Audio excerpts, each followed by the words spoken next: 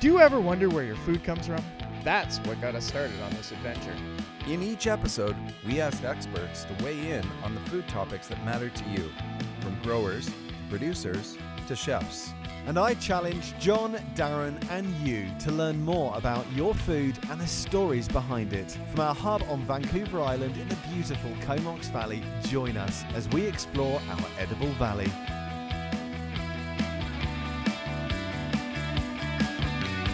Well, I just wanted to say, thanks everyone for coming out on a nice hot summer afternoon. This is John Fraser and Darren, I can't remember your last name. Howlett. Darren Howlett, yes. That's right. John's one of the current chefs at Locals Restaurant. Yep. And Darren, you work at Locals Restaurant. You I also do. have a toy company. Yeah. You do lots of different things. Yeah, I have a whole bunch small catering business I've been doing for about 8 years as well, and then we have this podcast. Yeah, and you've been how many years have you been doing the podcast for? This is my 8th year, but John's 9th. John Yes. and Blaine started it, and then Blaine bowed out, and I came in. And Brian and I used to live beside John on 12th Street, downtown Courtney. Yeah. And I think we were the second guest or third guest. You or were something on the your- second episode. The second Or episode. Brian was the second episode. Okay. And then I think you were like the 6th episode.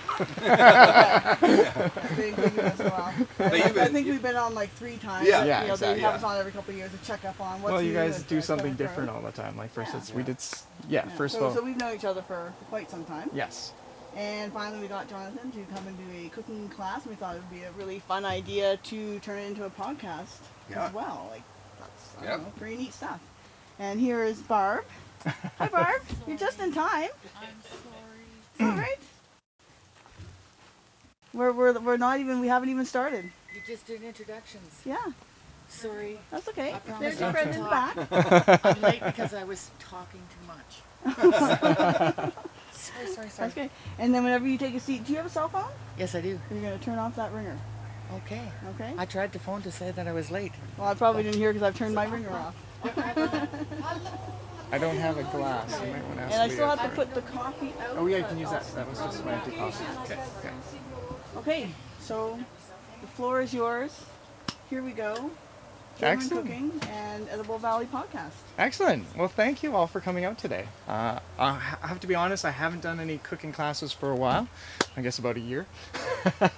And before that, I was actually doing cooking classes with Lush Valley, and I was doing kids cooking classes, which was it was a definite challenge and super exciting because we had 9 to 14-year-olds, and we'd give them frying pans and make pancakes and soup and all this fun stuff. So this will be a little bit more relaxed, and we get to go back to, and I said this as my roots, and I will admit I am not German in any way, but my daughter is Austrian, so I've got a little bit connection there. And also when I started off my career, I started off at the Kingfisher Inn, and I did my apprenticeship under Lucas Stiefvater, who was the owner of the place there. So I learned many things about schnitzels. We did a lot of schnitzel madness back in the day, and twice a year we'd do a month of every schnitzel starting from $9.95 and 10 different choices. And so delicious. I spent a lot of time cleaning pork loins and going through all those different avenues of it. And so I thought, why not try a little cooking class and do some of those things, and I'm going to try and power through this in 2 hours, and hopefully you really enjoy some of these things. And I thought, definitely being down here on the farm, I thought what an excellent way to use some of the products around here and use some of the local foods. So that's where I kind of had this image of what was it, a Heutigen, which is from right. Austria, where they have it's a wine bar sort of. But the restaurant, they created restaurants with wines, but they can only serve what's in there off their own property. So I thought that's a nice way to start. So that's why I'm going to go through our little dinner or samples today. So I thought I'd do a little salad 3-course here. So we're going to do, of course, a warm potato salad. I've got this spiced carrot salad that I've wanted to do for the longest time. So we're going to play with that. And then, of course, the classic cucumber salad, which I'm adding a little bit of fennel because we've got that here. After that, I'm going to bounce around, but we're going to start off. We're going to do a little second course is going to be schnitzel. And I thought I'd do a little goulash and do something with some paprika and zucchini, because you always have lots of zucchini, especially growing up in this area. It's always the one thing. And then I thought I'd finish off with a little bit of apple strudel. And since some of you know me for my ice cream, I went and did, since I got some Tree Island yogurt, I did a nice little frozen yogurt. So we'll show you how to do all of those, and we can all enjoy that. Feel free to ask any questions, and I'll go from there. So basically I'm going to start off first of all with our cucumber salad. Basically I'm going to take some fresh fennel, and I got the mandolin. I don't know if any of you have a mandolin at home. Yeah, deadly little device. Yeah. I always say at least leave an inch. This is truly the only reason why he brought me along, is just in case. But I want to just get a nice little shaving of some fresh.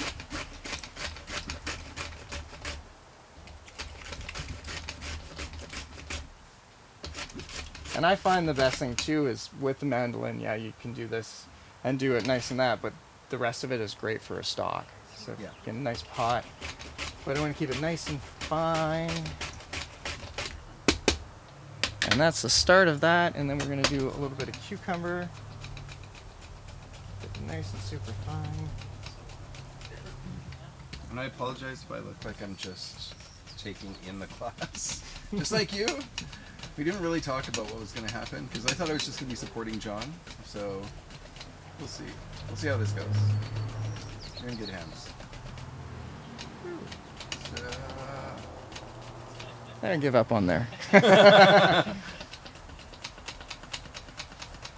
know what I've been doing with all my cucumber ends? No. I've been making pickles. Pickles? Lots of There's quick a nice pickles. one. My daughter loves quick pickles. And you can do them like an hour later, they're ready for dinner. So, ooh. And so I'll just throw a nice little dressing together here. So I got a little bit of Tree Island yogurt. Went with the Greek style. It's nice and thick. And I know there's measurements on there, which are always nice.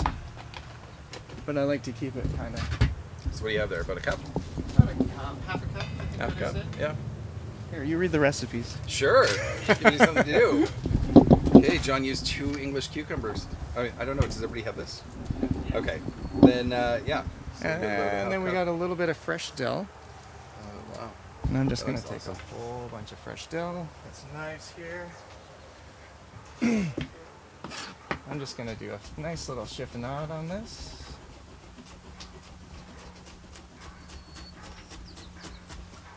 And one thing I will do on this, because this does say to set it for like a while, but I'm going to just season this on the table. Just that way the salt gets directly into the vegetables, and a little pepper there. Plus, it's going to draw out a tiny bit of the moisture. Just give Yeah. you more of a sort of concentrated flavor, right? Yeah, that's what I'm missing in there. A little bit of sugar, right? Yeah, you're going to do the sugar and the vinegar. And I guess people don't have to hedge directly. Like, you could do some variations with vinegars and sugars if you have. Yeah, if you want to make definitely. your own little spin on it. Yeah, I thought I would just do a little white wine vinegar, Yeah. which was more difficult to find than I thought. Oh, yeah? Does anybody actually listen to our podcast? Oh, no, you have expectations. No, but I won't now. Oh, thanks. Yeah, it's been almost 10 years. Like, it's a big deal now. It always seemed like this sort of little weird thing that we did on the side that we didn't really talk about. And now, 10 years, we've had 55,000 downloads. We're coming up on our 200th episode. Yeah, it's actually becoming a bit of a thing to be proud of. What's one of your favorites? Episodes? Holy. I don't know.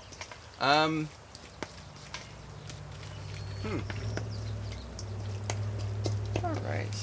What's some of your episodes? You're not in that world right now. You're thinking about this food. Some of my favorite episodes, man.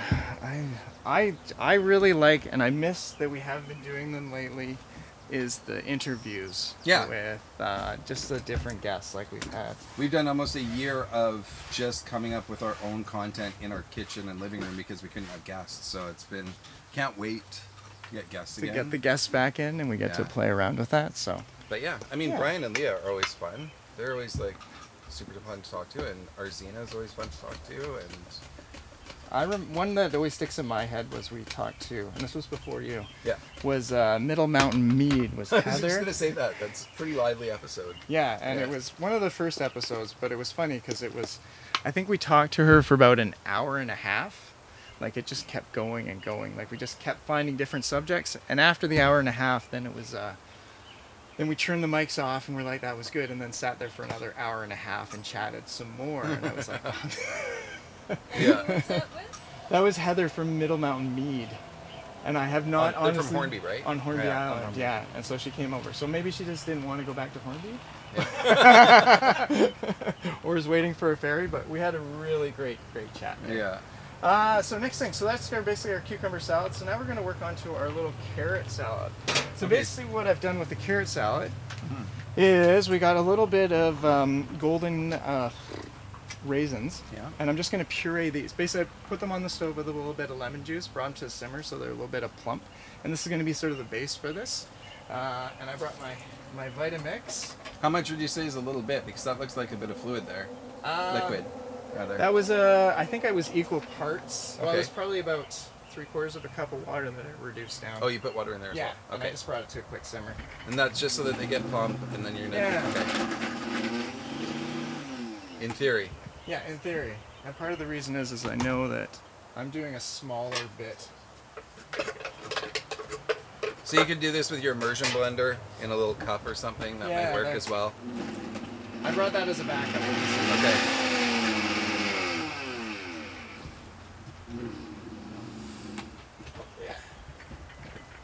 Yeah, this one will actually- go into the immersion blender.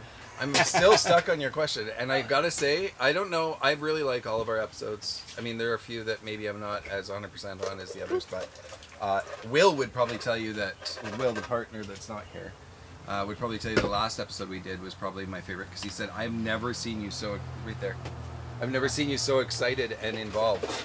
And I said, "Really?" And he's like, "I've never seen that energy in you."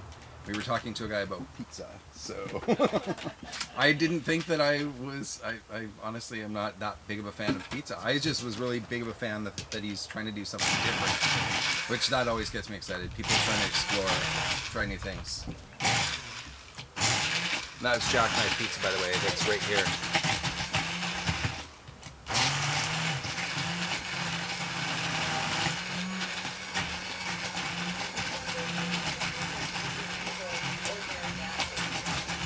Yeah, you could probably, I don't know. I mean, I think that John wants to get this pretty pureed, so I don't know if you'd be good with a masher, but Yeah, I- you definitely something to puree it to really mix it up, because you Yeah. want to have a bit of paste. like really any tool. Like if you don't have an immersion blender or a blender, I bet you, I don't know, what could you do? You could definitely strain it and chop it. Yeah, I was really gonna say, fine you as- chop as and chop best and as chop. possible, and then do that. This is kind of just the base for this one. The next one on this one is I took a bunch of carrot juice. So I brought this from, I did this at home in my own juicer, but you definitely could go into a grocery market and get the fresh squeeze there. And it's just a bit of the puree, or just a bit of reduced, and then we've got our little, Do you want to turn that so people can see it? yeah. So just kind of reduce it down. Now, if I brought a strainer, I would probably strain this just to get it a little bit clearer, but we're outside, it's a little rustic, so I think it'll be quite nice. And then I've done my spice blend, so I've got the coriander, what else do I have in there? Coriander, pepper. Looks and- like you got coriander, pepper, cinnamon, if you're going off of Yes, this. yeah. Yeah. And then did you toast those at all? And I toasted those off a little bit. So I just Yeah. threw them in the pan, gave them a quick little toss off, and then I just threw them in the blender and gave them a blitz up. But a coffee grinder would work just as well. Yeah. I always like using fresh or whole seeds instead of the ground. It's just got a little bit more flavor, and it's a little bit nicer taste to it. Yeah.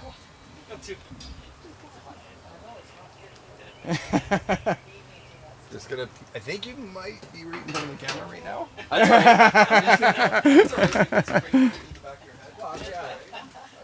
Oh no, you're good. We're good. We're all good.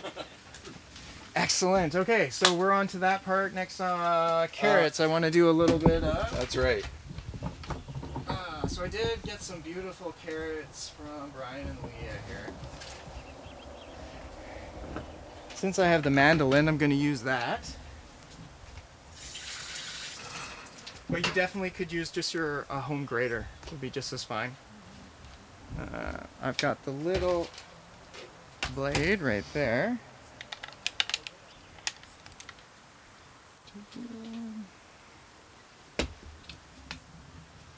Trick is.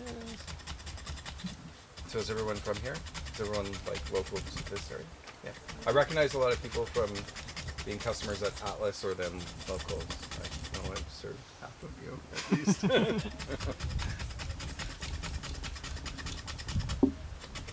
How's locals been doing during the last 18 months? Yeah, I think it's actually grown. Like, it's, Great. you know, I can't say anything about the actual dollar numbers, or dollar figure, but, you know, Trish and Renaud just put on a new patio out front, like, which was another, 30 seats? Yeah. So, yeah, and right now it's crazy. Like, it's crazy busy there. So, that's great for them. I think that's fantastic. Not so good for us some days, but Yeah, exactly. They're that busy that like this week I have 9 scheduled shifts. She's just like, you can't just work 5 shifts here. You got to do 9 this week. I'm like, okay, whatever, get us through it. Oh, I know when we were there recently, we didn't mind waiting between courses because it's kind of an older concept, right? Yeah. Yeah. Really enjoy. Yeah. And there's no end of things to look at. I mean, the building itself is beautiful. Out the gardens are beautiful. Like, you're by the river. It's a beautiful place. and what did I say? Scallions. Sorry, yeah, we're pulling this off. Sorry. Oh, I also had some turnips here that I thought we would throw in there. Okay. Bunnies are adorable. Yeah. Well, right now we've been telling everybody that they get a free rabbit as they leave. Take one with you. Next cooking job. Two of our exactly. Two of our little gardens there just got eaten up by the rabbits. So yeah. It happens, right? Yeah. So I'm Okay. just gonna peek this for 2 seconds, Sure. just to make sure that I'm on. Well, I'm gonna actually hit you up in a minute because I think that you sort of rushed over something and I want more clarification on. Okay. I think if I was having trouble following it, other people may have too. Yes. So let's go through this. So this carrot puree. So that's our carrot puree. Yeah. So that's going to be our. But our- where did that come from? So Because that it was just the macros. carrot juice that I had done at home. So I brought. So you some, juiced some carrots, you reduced them down. Yeah, gave it a Okay. little bit of a syrup. Yeah. And then I've julienned a bunch of vegetables here. Right. I was going to throw some fennel in this Sure. one too. So 'cause- you threw your toasted spice blend into your yeah, reduced just to carrot. give that a little bit of flavor. Okay. And then you get your slaw style veg to use. Yeah, and So so, if you don't have a mandolin, you can just do some thin chops here. or even a grater would Yeah, be really nice okay. with this. Just Yeah. just on your cheese grater. And then we're just going to put that in there. I'm going to throw a little bit of this in there. Great. And you know what you could ask Leah for me? Sure. It's super helpful that I don't have. Yeah. Is spoons. Spoons. Yeah. For eating or for you for For dishing? tasting. I Okay. think. That's my. I don't even know where Leah is at this moment. Should be just inside the door. Here. Okay. Yeah. Right here. Oh, she's got a whole bunch of spoons right there. Oh, there we go. Just a couple. Cups as well, or are they? No, I'm more thinking of that I need to try some stuff.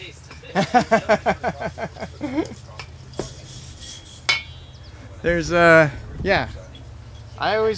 My favorite thing about cooking is I get to sample as I go along. So, Yeah. Yeah, it's so important. so for you guys, I get to try a lot of stuff that goes through locals. So. Yeah. And is your raisin in there?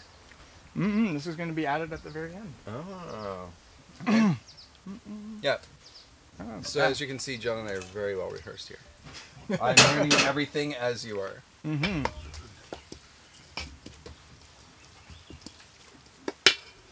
So we got a third salad to do, Okay. which is the one I probably should have started a couple seconds ago that I forgot all about. But the good Is thing is I that- have this really nice burner. Okay. I'm gonna step aside. And so we're gonna do the dressing.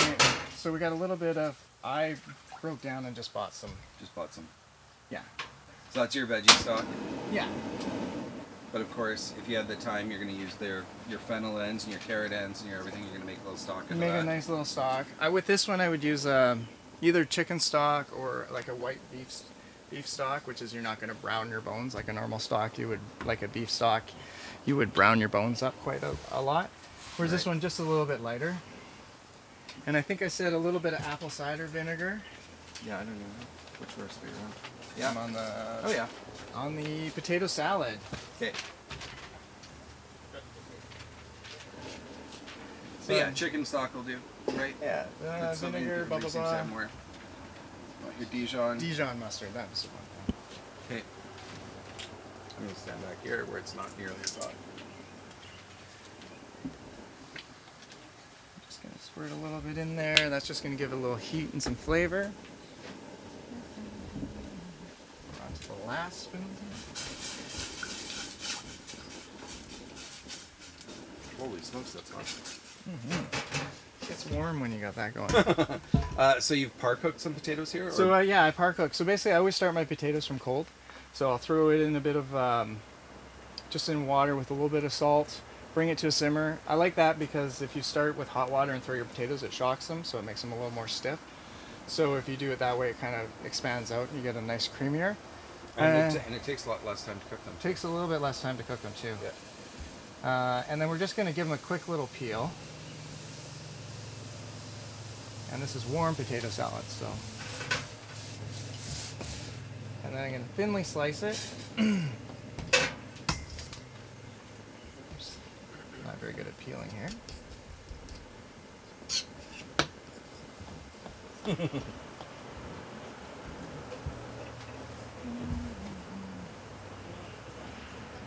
Okay, I think this is pretty much.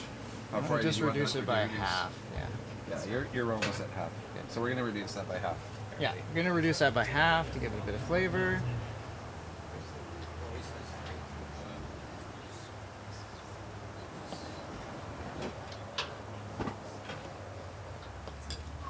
Yeah.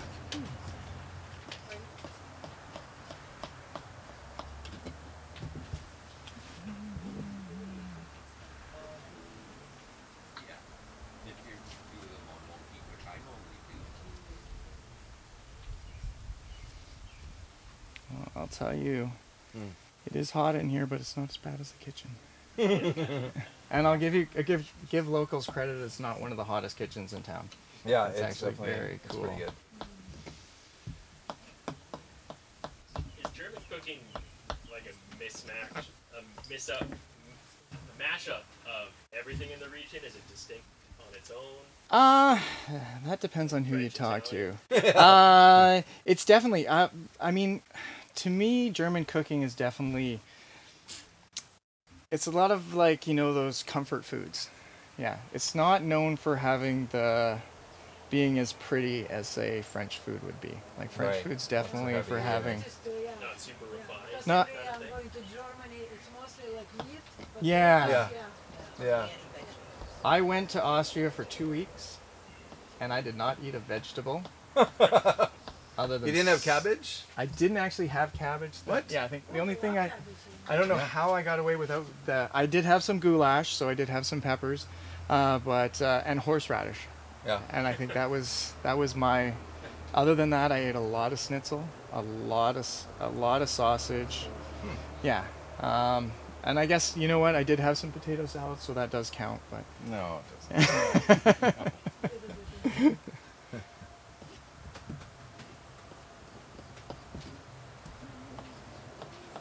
Okay. excellent. So I'm just gonna do this for now. I remember Yeah. when we were in Germany and we thought, well, we'll start with the salad. It said salad. Everything was in German. It was pickles. Oh yeah. It was good. Yeah. I do know I did come across a seafood restaurant in Austria, Yeah. and I couldn't do it. Really? Well, it terrified me that it was a landlocked country. Yeah. That's like when I have a friend. Well, whatever. I have a friend in Colorado, and one of his favorite things to eat is shrimp. And I'm like, where are you getting shrimp from?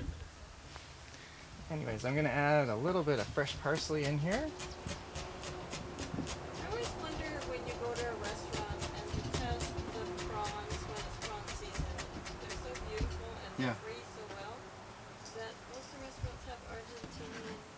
Yeah, lots will. Just because, I mean, it's all about dollars, right? If you wanted to serve local prawns, I mean, regardless, whatever you're paying for it at the grocery store, they have to do it. That's 1/3 of the cost. So we're gonna add 200% above that. Yeah. Above that. So yeah, and so some just can't justify it. But again, at a place like Locals, where the way that the pricing is, and they're sort of leveraging too. There's some things that they'll take a hit on because they know that this thing they can make a little more on and make up that difference. So Yeah. yeah, But it's it's hard too. It's hard to get a good supply too, yeah, because it's funny that our prawns go to Asia yeah. and their prawns come back to us. So Yeah. it's a really It funny is. It's system. weird. And Yeah, some days I my brother literally right now, just 2 days ago, got back. He had never done it before, but he went and did 6 weeks on a prawn boat, and yeah, they'd already sold it to someone in Asia before they'd even come in. So You just get that much higher of a dollar for yeah, it, I yeah, guess. Yeah. they're just willing to pay more. So. And being that the season's so small, that fisherman, that the person that owns that boat, they need to get the biggest that they can for it, right? Oh yeah, that smells fantastic. Okay, so let's recap here. You did potatoes, little potatoes, warm potatoes. parsley, you've got your red onion, and this reduction, which was stock and vinegar. Okay, that's great. I don't know if anybody can see that. That's the beginning of the old seasoning. I'm just gonna, everybody will see everything after, but just so you can see what's going on in the middle. Yeah. And so now with all these salads would be great to sit for a little while. You could do them up ahead of time. Yeah. I'm definitely rushing them because, well, I want to first of all show you how I'm doing some of the process, and then you can actually see it. So I've done a couple of things like this with John before. We did a couple of pop-up dinners and stuff, and John only has one speed, and that's all the way. So sometimes it's hard to get him to pull back and be a little more showy, but that's all right. It's because he's efficient. 6, 7, 8, 10 people. And do we have forks? Oh, we do have forks. Yes. Fantastic. And Leah said that everything is set up Ah, and that all the courses are there. So you can serve goodness. those. It's almost like she knows what's going on. She's done this before. Okay, so the salad course, we're going to bring these around. Yeah. Give everyone a chance to sample some stuff.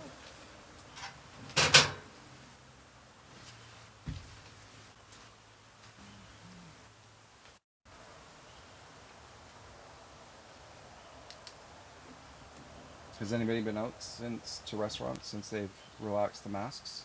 Yeah, nice. So different, huh? It's a totally different experience again. We went to Kingfisher. Yeah, it's optional now for the customer, not for the restaurant. The restaurants are generally, I think actually they're optional, but majority of the restaurants have been like, you know what, let's see what happens first. It's recommended. Yeah, so customers are now allowed to go mask-free at their leisure, and it's up to the restaurant itself whether they let their employees go mask-free. But yeah, I wasn't... We run around and get really hot. I'm really looking forward to that changing. But it's also changing for everybody. It just... Yeah. Inside to outside and everything. Yeah. I would tell you Father's Day, there was a couple of times that I thought I was going to pass out. Yeah, I've this week twice was- that people have had to catch me as I was going down. Like, yeah, and I had to like sit down for 15 minutes. Those really hot days. Yeah. But now, without a mask in the kitchen, I'm Yeah. like, oh, this isn't so bad. Yeah. I'm like, turn it up a couple degrees and get me a sweater. Yeah. I think it's nice to see the smiles. Isn't Yeah. it lovely to see people smile? Yeah. Throw a little piece of dill on Sure, top of each yeah. one of those. Behind the mask, you couldn't tell. Were they scouring? You know what? I'm not gonna rat out my coworkers, but one of my coworkers, she's a little eccentric and funny, she just said, "Oh, now I can't eat while I'm out there." I'm like, "You're eating out on the floor?" She's like, "A little bit." She's chewing as she's going from table to table. No more chewing gum while you're working. That's right. What are you putting on right now? So this is the the raisin puree. Oh, the rays up here. Now we got some of Brian and Leah's dill here, which is just beautiful.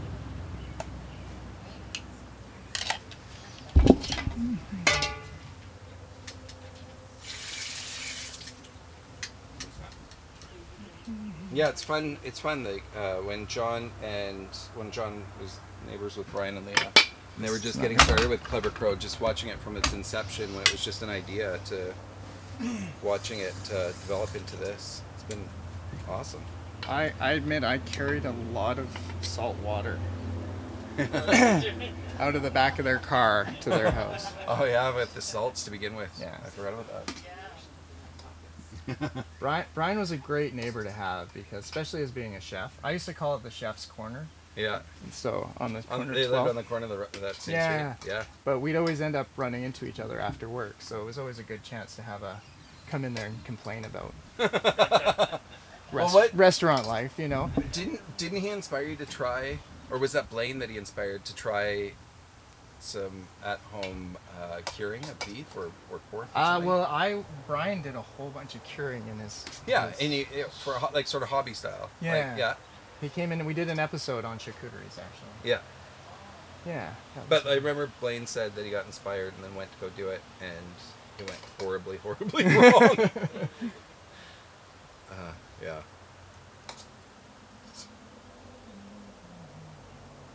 All right. And I got a little bit to go on top of this.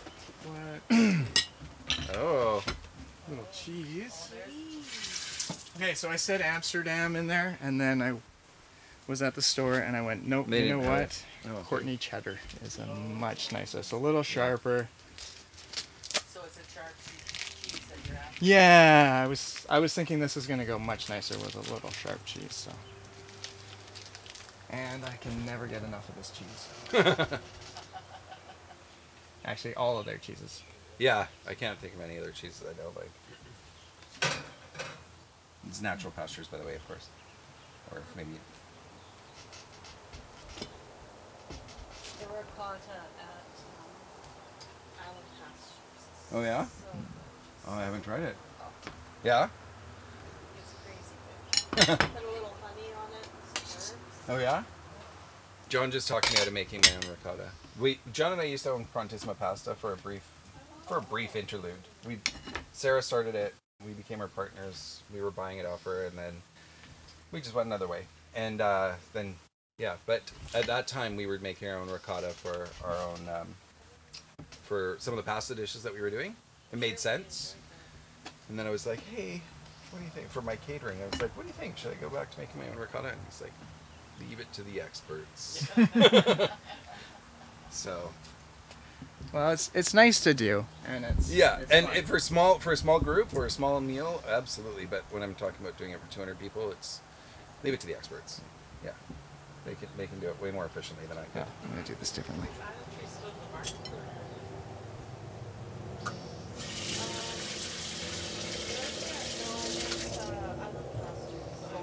Yeah, Is that what they're called, right? yeah. I go to their store because I don't think they sell it in any stores here. Oh, yeah. The refill store is carrying it now, so you can buy Oh, little yeah? jars. Oh, really? You know, instead of the big pack. I honestly, that's a place I always forget to go. That's a place that we should probably get on the podcast.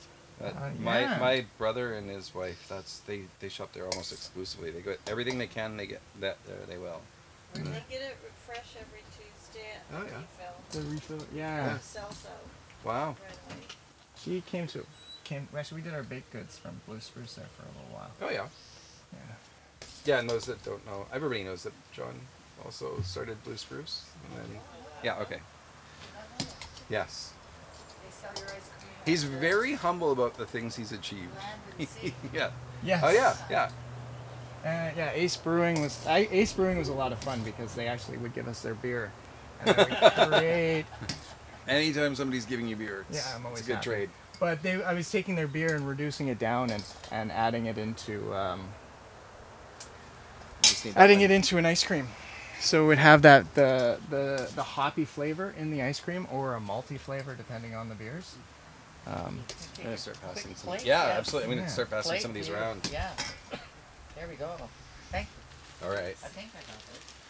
We Oh, yeah, wanna for sure. advertise. You gotta get closer, John.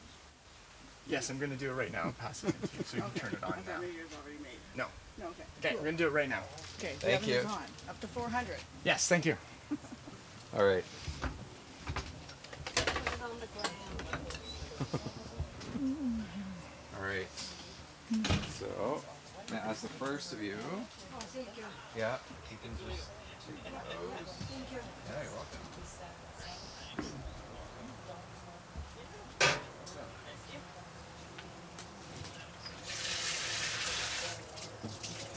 I will say this is probably the best way to serve. I've never served it this way.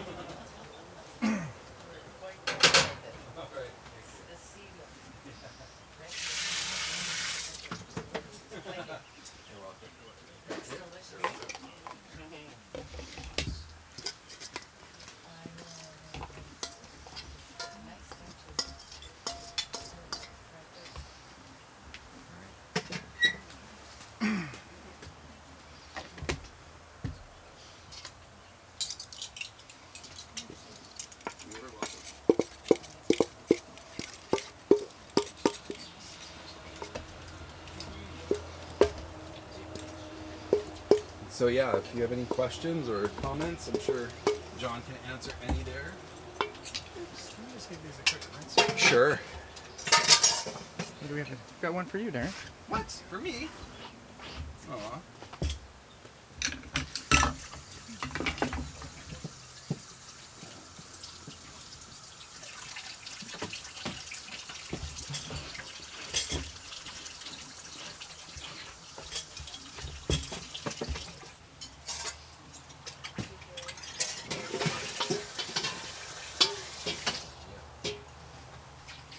And I'll take one bowl. And we'll make some more.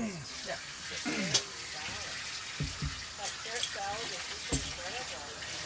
Nice. Well, it's super rich.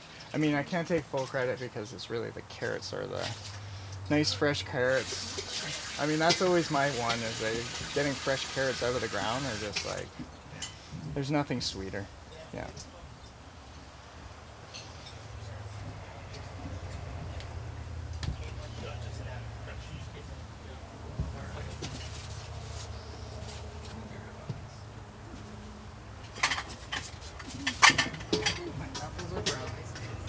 Already? Really? So much today.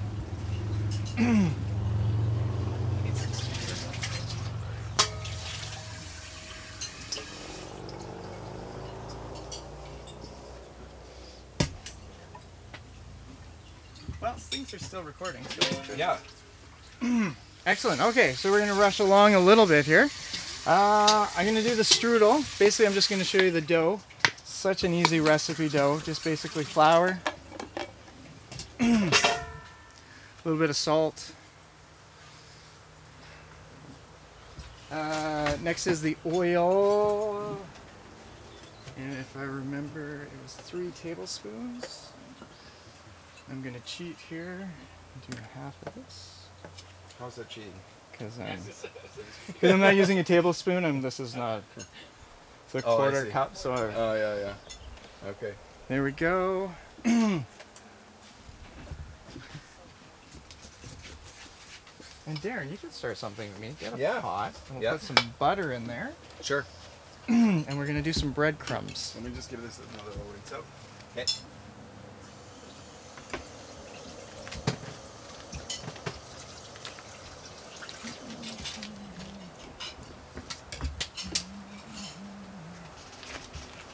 And we're just gonna toast up some breadcrumbs in there, so this works by All the way. on. Yeah. Perfect. Excellent. So yes, as for our dough, so we're mixing in there, and my measuring cup is gone, so I use this one. Do we need our utensils and plates again? No, No, there we will can- there'll be. Yeah, I'll come by and grab them all from you in a minute as soon as I know where I'm going to put them. But yeah, no, you won't need to hold on to them. Okay. Yeah, you can take them right inside. Okay. So basically, we're just doing a bit of water and dough. So what? How much water have you put in? How much oil? Well, I'm doing basically 10 tablespoons. It's just enough to 10 to 12 tablespoons. So. Yeah. So 150 mils. Yeah. Right. And then the dough or the other ingredients. And then it's just a little bit of oil and salt. Okay. And basically, we're just going to make a very, very And so this isn't about exact. It's about consistency, right? yeah. So basically we want to work this in so that and I'm going to knead this for 5-10 minutes. Okay. So you're getting really shaggy dough. Yeah, so we far. want to have it bind together just a little bit more. Gonna add just a bit more water because I think it's evaporating as I pour it in. Oh, We can take no, them. you don't have to do that. You can Thank you grab so those much. I'll go grab those in a second. Warm, sorry. A little, yeah, A little yeah, bit warm? definitely warm. Yeah. Definitely a lukewarm water for this one to really bind it together.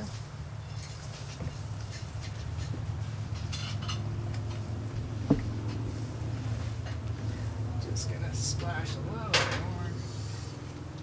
So just to show you stages. Yeah. Oh, and that's probably too much. You think? Yeah. Good. There we go. So you want it tacky, but not tacky, but just sticking together Whoops. That's not what I wanted. all the way. And if you want to throw 2 tablespoons of You have breadcrumbs here? breadcrumbs, the one that say breadcrumbs on there. There's 2 breadcrumbs. One's for seasoning and one's for. That's it. All right. Yeah. What'd you say? 2 tablespoons? Yes, exactly.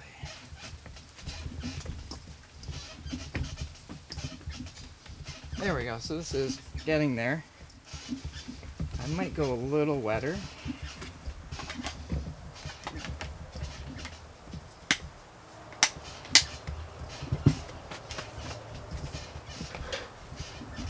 Anyway, since kneading is boring, I would basically knead that, get it nice and doughy, put a little oil, let it sit to the side for a while, and that's where we get this, which is a little bit nicer.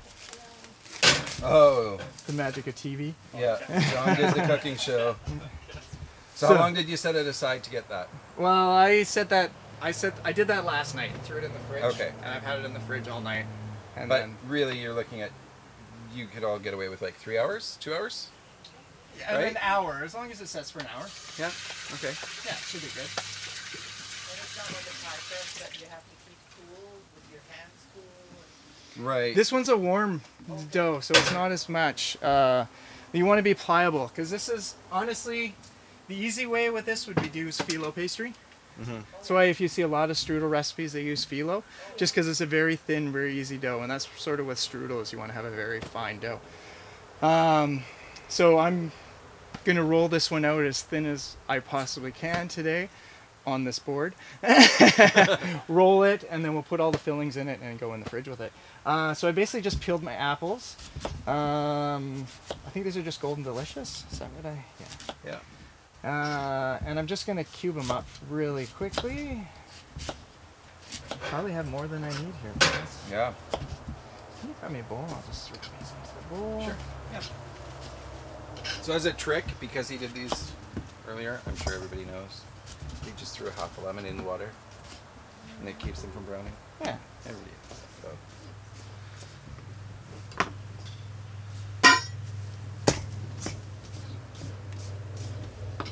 I'm really curious to see how you're going to pull off this dough on that board.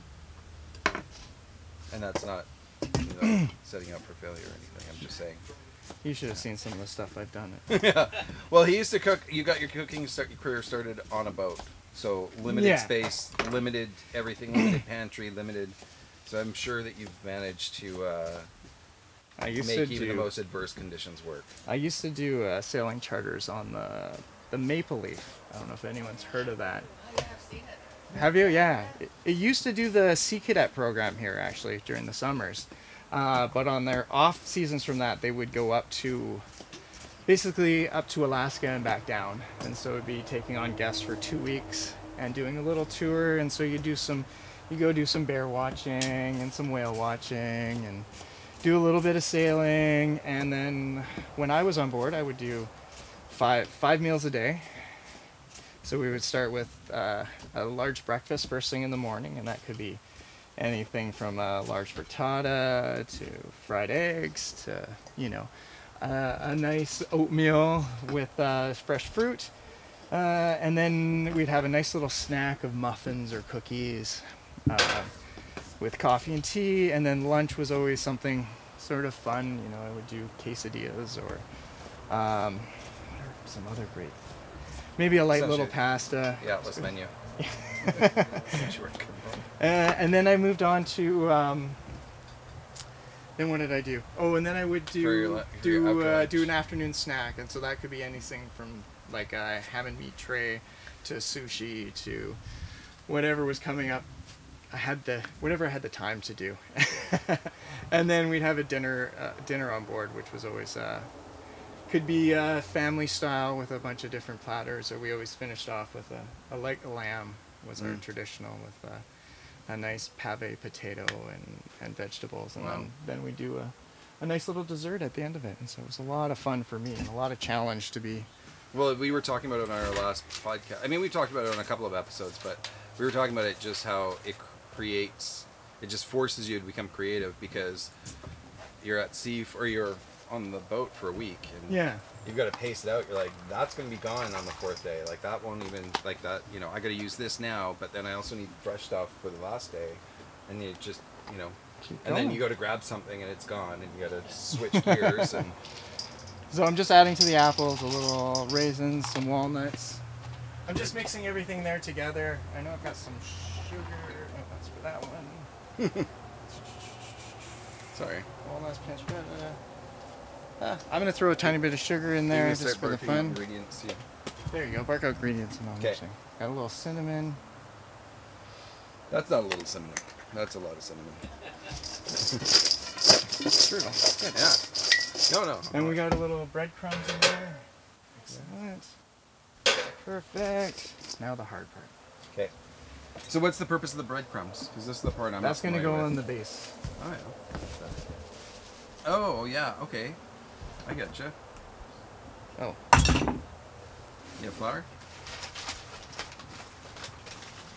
Oops. Is there my half cup measuring? There's your measurement. By the end of this, he'll have found everything. Yeah. As Leah said, she was gonna make sure she checks my car before I leave here to make sure I haven't taken any of her stuff behind. Do you mind moving the bowl? Oh, sorry. Yeah.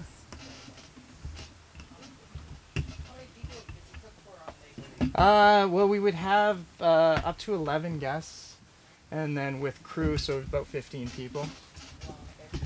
Yeah. And did you source everything yourself then? Or? Yes, it's amazing how difficult it can be to find food in Bella Bella. I mean, well, I have to speak. Some of the best salmon I've ever had in my life has come out of there. Yeah. But as for vegetables, when you're trying to figure out the only thing that's on the shelf is Doritos, and You have to go forage. yeah, we did a lot of foraging. It was actually a great part of my career there, or thing was we always had naturalists on board, so they always had a specialty, and it was amazing because they would basically go on the beach or on the woods, and they'd come back with like a basket and be like, "So this is dinner," and I would be like, "What is this?" So it was like. Yeah, I got to make like one of my favorites was bull kelp chutney, which was like was just out of this world. Really? Yeah. That's amazing. Yeah. Well, the tricky part is finding bull kelp. Right. Because you've got to get the right licensing to be able to harvest it. And just take stuff that's wonderful. You can. I mean, for a class like this, I definitely can do it. In restaurants, I found it very difficult. Right. I actually had a bull kelp ice cream at the ice cream shop for a while there. Yeah. I did meet a gentleman who was doing kelp, but he was doing it dried, and so I would basically take that and steep it for hours. The thing I liked about when you owned the ice cream shop is it was like a year and a half of you just exploring flavors. Like the ice cream was the same, but it was just like, oh, blue spruce, okay, like so some spruce chips in there, and then you were like, just everything that came around that was from here you were trying out. I thought that was great. Yeah, that was part of the whole thing. But you for were me. saying something there about you had people that would just show up with baskets. That reminds me back, I used to work at Gourmet by the Sea way back. It was my first serving job way back. Oh yeah? It was one of our first flavors Yeah, yeah. I worked there for 5 years. I started working there. I think I was 16, 17, and they hired me as a dishwasher and then trained me as a bartender when I was 18, which they shouldn't have. And then as soon as I turned 19, they put me on the floor. But we went on a camping trip, and our boss, the first night of the camping trip, we were all like, okay, so he's like, I've got dinner planned. You know, like all the dinners are planned by me. You guys are gonna have to do your own lunches. And so the first night, that was just it. He was like, he just sent everybody to go pick things and grab this and go to that. And nobody knew what any of this stuff was. And we literally ate off the beach. We went to Tree Island and we picked some oysters. I don't know if we were supposed to. And we had sea asparagus, and we had a salad made out of the greens there. Like, it was fantastic. And that's literally the moment that my eyes opened up to food. I was just like, oh my God. We live in a place where food is all around us, and that's what started. That's what Edible Valley is. It's sort of exploring all that food around us. All right. Soul kelp is very salty, but it's Oh savory. dang! I didn't find it. It wasn't that salty, Really? actually. Yeah. It really didn't have it doesn't have the strongest of flavor, but it really picks up the other flavors and makes them that much more intense, right? Like, So, can I ask something? Dry yeah. breadcrumbs. Yeah, I was just gonna say this is what I'm asking. So, first off, any particular type of breadcrumb? just use a plain breadcrumb. Just like a plain Yeah, white yeah. bread? Okay, and aside from the recipe saying because you need to use breadcrumbs, what does this add? What does this? It adds a little bit of texture, a little bit of moisture in there. It holds the moisture. It picks up some of the flavor from the apple, like when the apple starts Right. melting and the liquid runs off of that. So there's something. So in it's there to take absorbing it a It's bit. absorbing a little bit of it. Interesting. And okay. you're- Use panicle in place of the breadcrumbs? Or? Was that like Panko? Panko? Yeah, panko is a breadcrumb, so definitely you could use. And it's not too fine. Yeah, and we're just cooking it a little bit in the butter just to add that little extra, get rid of the staleness in the bread and just. Yeah. And it's just adding butter. I mean, No, that's it's really not. just going to add some flavor in Yeah. there. We don't really need excuses. I feel like I'm forgetting one thing in this. But Oh, let me look through. So you said we're gonna use some breadcrumbs, toasted walnuts, sugar, Yep. cinnamon, salt, golden delicious apples, raisins, and a bit of lemon zest. I don't know if you used the lemon. Lemon zest. I've got lemon. Okay. Do I have a lemon? Oh, this is a great use for the mandolin. Okay. Yeah, and you're gonna want the lemon to cut the sweet, right? So it Yeah. doesn't. You've got those raisins are sort of intensified sweet. And, yeah, you get a lot of sweet components. So And this, I find lemon really brings out some of those other flavors in there. Mhm. I like lemon or just the acid in a cream soup. Like if you just make a cream soup at the end of it, just add a little bit of lemon juice. Or like we used to do in Prontismo for our cream sauce, all our cream sauce. At the very end, just hit a little punch of lemon, and it just changes it completely.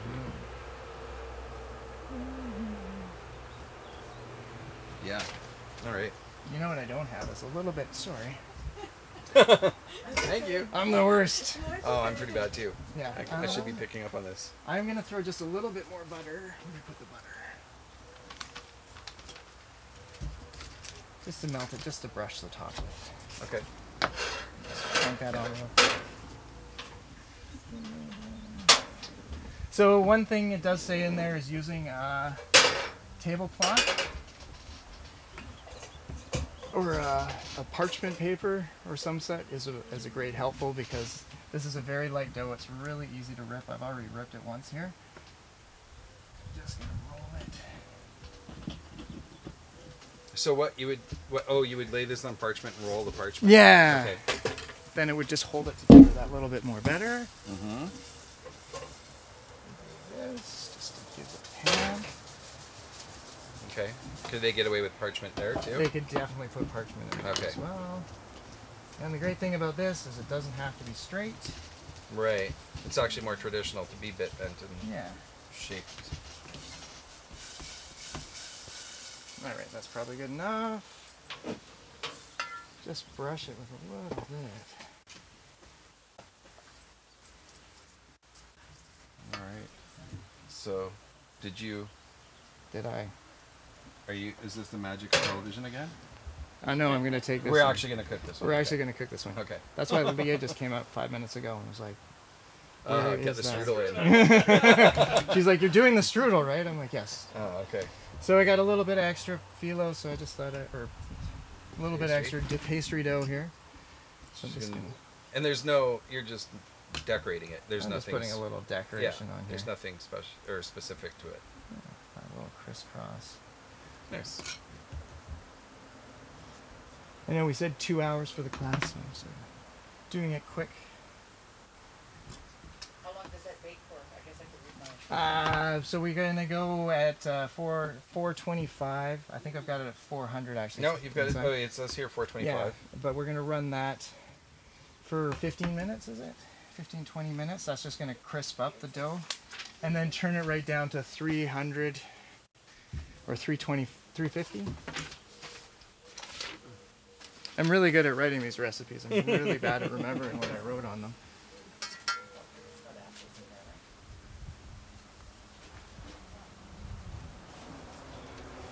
Right. So because I get it. Okay.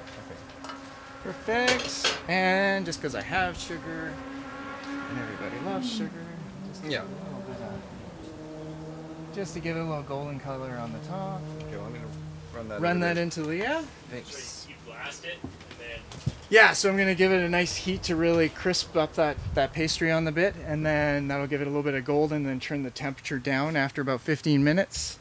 Because that's gonna like sort of make it its own convection oven, right? You're gonna Yeah, finish and then cooking it's just apples gonna that way. turn it down, and then that way we're gonna cook the apples all the way through, so that they've got that nice that their nice texture to them, right? Sorry, are you using convection this heat? I think it's a convection oven. So yeah, I like convection oven because it circulates the air, so you have more of an even heat. Would you reduce the temperature on what you've got here then if it is convection? Yes. Yeah. And most ovens nowadays actually do that preset for you already. Like they drop it about 25 degrees. Yeah. then what's advertised. Then what's advertised? I've known quite a few of the ones. Yeah, if you say 350, it'll actually turn it on to 325 on the convection. I turn it down myself as soon so I can just leave it at that temperature. Yeah, well, just check it because some of them just do it automatically. I know my one at home drives me nuts because I'm like 375 and I want it on convection and it goes 350, and I'm like, that's not fair. If I put it on convection, it does the temperature, then I put the temperature. Does it? Yeah. And honestly, with all ovens, I like to buy a oven thermometer, and actually find out what your oven's at, because not all ovens are true. Yeah, and a lot of it too is that there is a balancing between. It's the word I want to get here is that, I mean, the 350 is just that standard mark because it's a medium heat in an oven.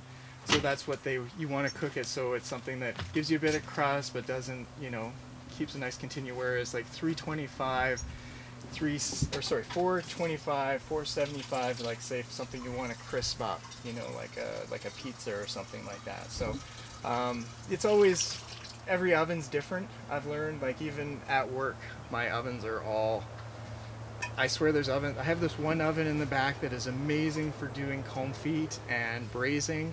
And I don't know whether I set it at 300 or 475. It basically cooks at 300.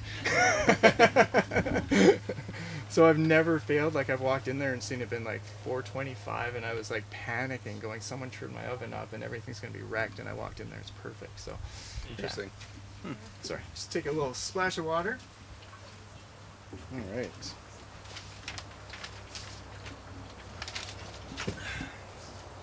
All right, so we're gonna get rid of these potatoes. Okay. Give Sorry. this a quick That's wash all right. out. Oh, I see. We're onto there. Okay. Here, let me do a couple of these dishes. Okay. You want to wash this one out? Yep. And then we are going to start on the goulash to get that one going.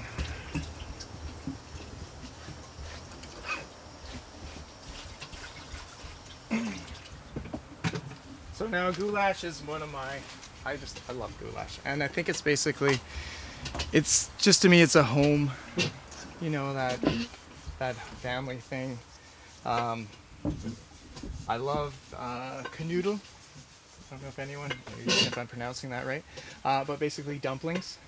So goulash with a nice potato dumpling in there, or yeah, Right on top. just right. Basically make your stew, and then make a big dumpling. You know, with like was breadcrumbs, egg wash or eggs.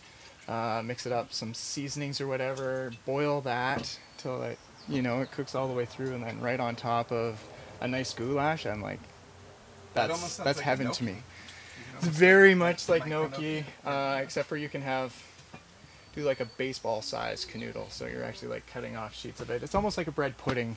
Interesting. Yeah. Is that what you're gonna do right now? I'm sorry. Well, I'm I know gonna that you're doing the goulash. Gonna do a little goulash. So I know I've got some onions here. We'll start off with some onions. We've got a couple ways of cutting onions. The traditional is just coming The chef way. the chef way. Yep. And I go just about all the way through. How do you keep your knife sharp to use that? Hire someone. That's a great thing about restaurants. Yeah. They always have a knife sharpener. Somebody that comes in once every week or two, and No, I do sharpen my own knives. I do have an electric sharpener that I use once in a while. It kills me sometimes because it takes a lot of knife away. I have spent a lot of time recently just with the old stone and doing it the old-fashioned way. Just takes a bit of time and practice, so that's my. And then always having a nice steel.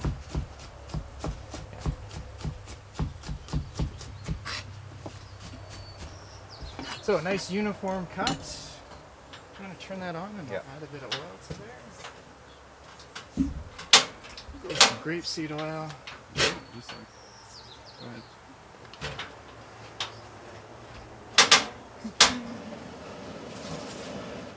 That's the blast furnace.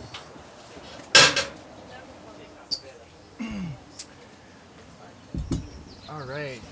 So I always like onions. I always like to cook my onions down, Which means? which means I like to have at least that nice translucent look to them.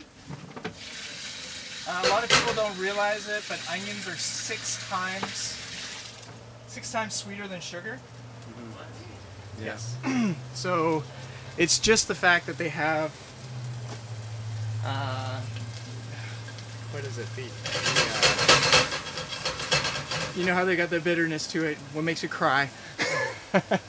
So what that is in there. So that's like a bitterness, so that animals don't eat it. But once you cook it, you cook that bitterness out of it, and then that's where that sugar comes. And that's why I like caramelized onions. When you take beautiful caramelized onions and cook them down. One of my favorite recipes is a quiche from Thomas Keller. Bouchon, I think is the cookbook. But it literally took me 8 hours to make the quiche one day. So you make a warm dough, pack it into like an cheesecake mold, and then you cook down onions for about 7 hours. Like a springform pan? In a springform pan. Just cook them down for about 7 hours. And then you... Uncaramelized stuff, like, are you No, like past that? I am just it's at such a low heat, and I'm actually adding moisture to it, so you're just cooking everything, so they're just about churning into a paste. Wow. The onions. That's super dark brown. Yeah, and I didn't even go that dark. It's just literally cooking it. I would add a little bit of water every time they started browning, and I put a little parchment paper on with a vent on it. So just cooking them down, and they just became like the sweetest onions. They were just standard, everyday yellow onions. And well, no, I cooked them in a pan, and then I took that. It was a quiche Lorraine. So then after I cooked the onions, I cooked the bacon down, mixed that all into a very light quiche batter, and just baked it in the oven for, I think it was 2 hours. And yeah, Slow and low on that yeah, one, very slow and low. I It think comes out almost like butter. It's so creamy. yeah, just velvety. You did it in the blender so that the cream and the eggs just emulsified completely. Yeah, it was incredible. What's that? I've found recipes that do. Yeah. Yeah, definitely. onions don't need to be cooked fast. Yeah. I think that's where a lot of people make mistakes as well. They'll burn their onions. They'll try and get that color out of them right away, and they'll cook it. And if you just take your time and let the onion do its own thing, it brings that flavor. So yeah, slow cooker would be an excellent way. Yeah. Yeah. Yeah. Oh no. Yeah, I used to be that way too. Every time I was cooking onions, I started by sautéing them, assuming that that was the way. But I just sweat them down and let them, as John just said, let them get translucent. You get way more out of it. So these are just getting a little translucent now. Just about getting some color. I'm gonna throw a little bit of peppers I just diced up in here.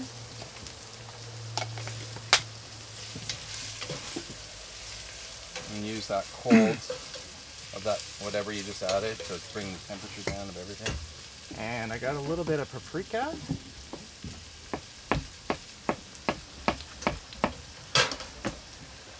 I'm gonna say that Ryan Just gonna gave me push some this in. some Don't fresh need you herbs tripping on here, that. so I'm gonna throw Okay. a little rosemary in there.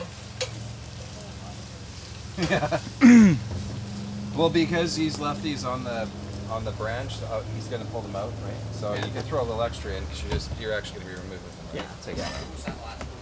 Oh, just some onion I just threw in there. Just leftover Some onion. long, thin red onion, thin slice. I'm like, don't want to waste it.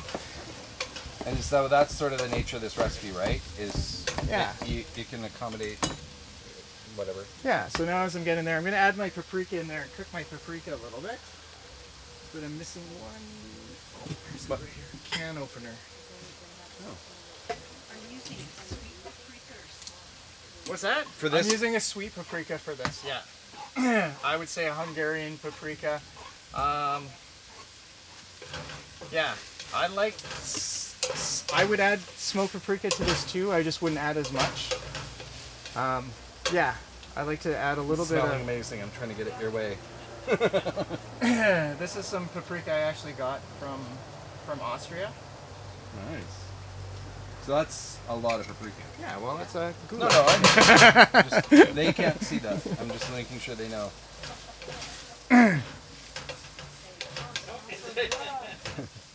All right.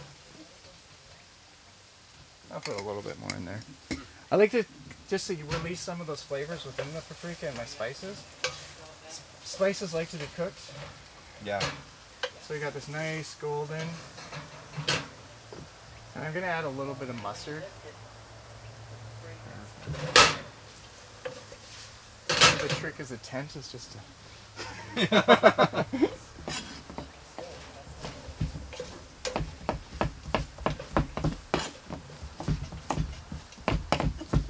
How are we doing on? Okay, 4 minutes on that thing till we go in and check.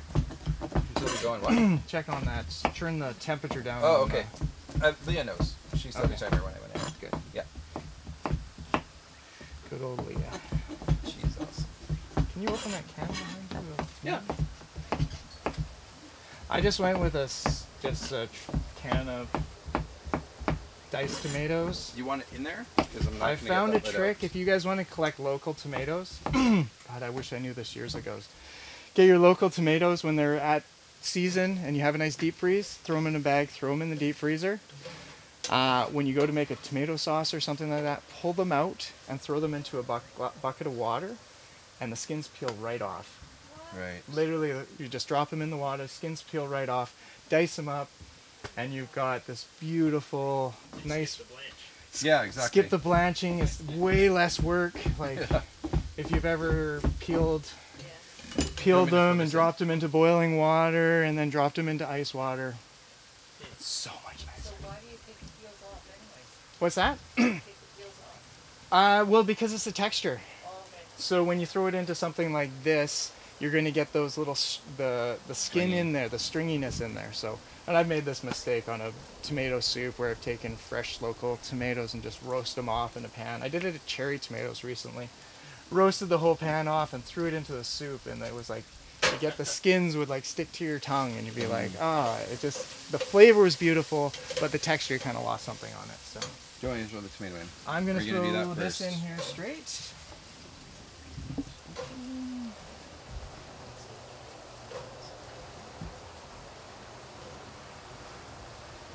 Give that a stir.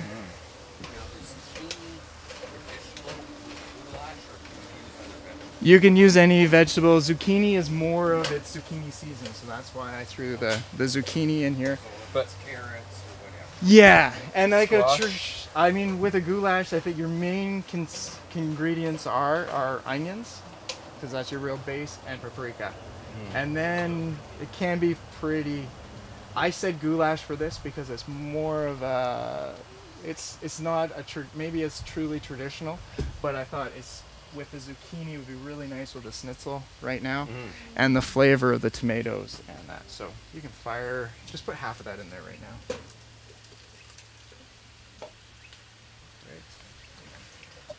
And I think we actually did an episode on this. We always need to find new recipes for zucchini because it's the season where all your neighbors are giving you zucchinis, right?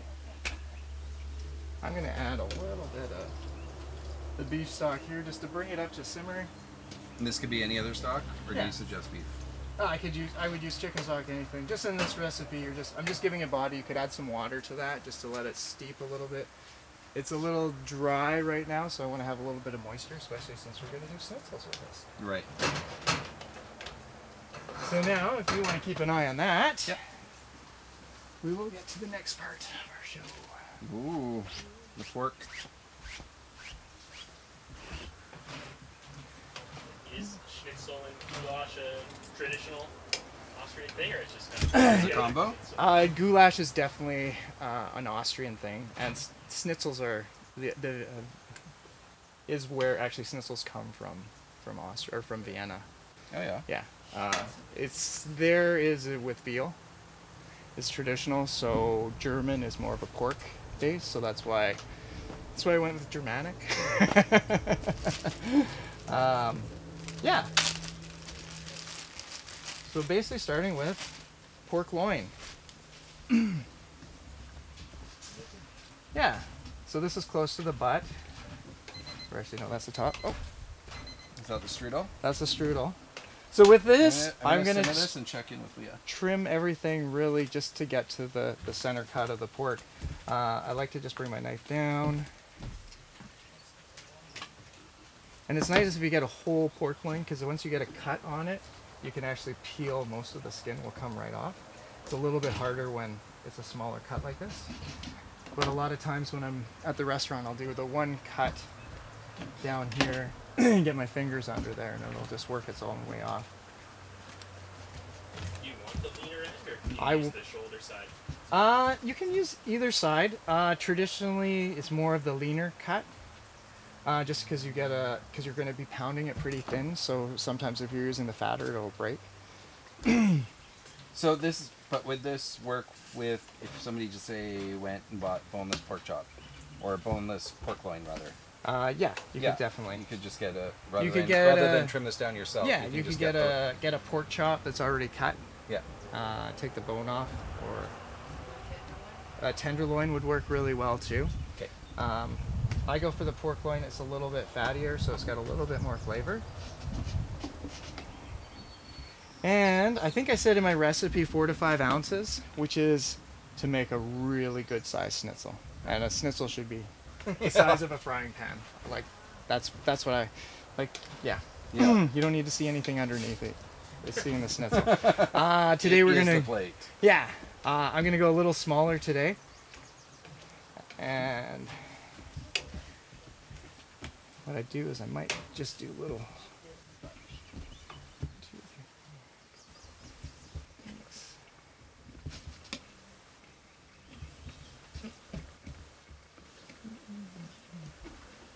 Oh, I threw out my little saran wrap bag, didn't I? Here, you got this. So just wrap it up.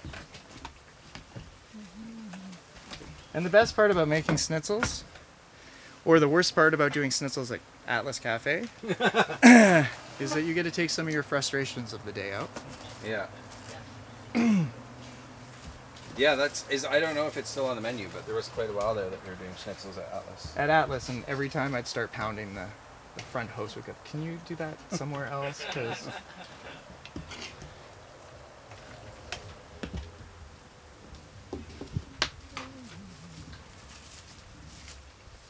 So I would normally not cut these in half, but I'm just doing them a little smaller for us all today, so we get to sample everything.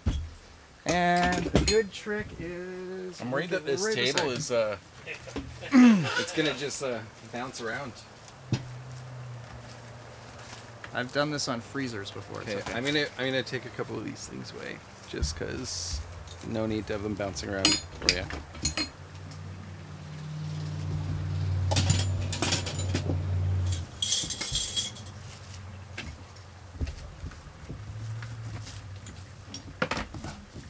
Right. Okay. So yeah, saran wrap works really well for this, doubling it up a couple times. The other thing is I use is like a bread bag. So the loaf of bread, once you're done with it, cut it in half, makes it beautiful. And it's literally just so you don't get the spray back on you. All right, we'll move this. Yeah.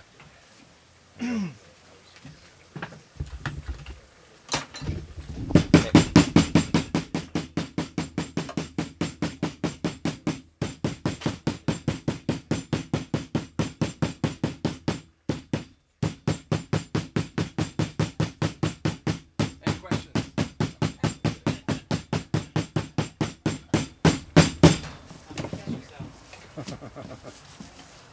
So give me a 2-star review.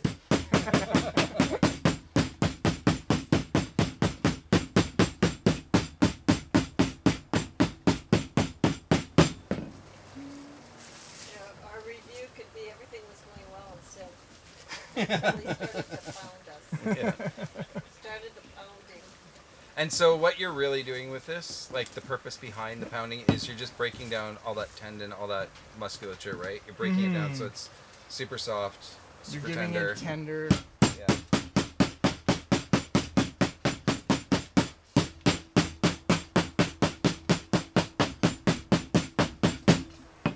Most exciting part of what's going on to the being recorded right now. Do you mind if I take a picture of the Go right You ahead. absolutely, Come yeah, on up, yeah. You're all welcome to participate as much as you like. Yeah, you can almost turn that down a little bit. Yeah.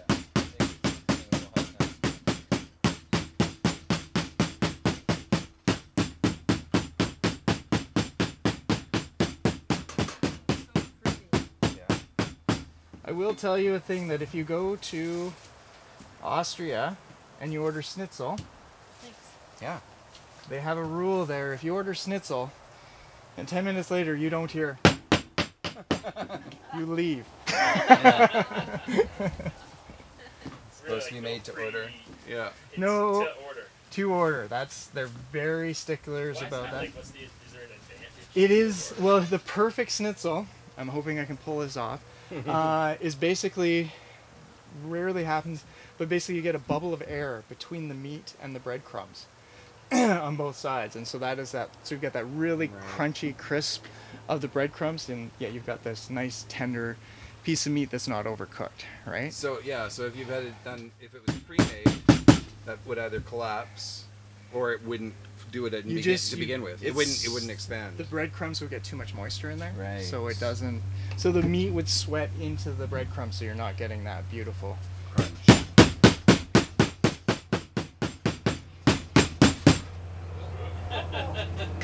What? Oh, John. Oh, I just Slipped slipped off. off. You want to pop that Yeah. one?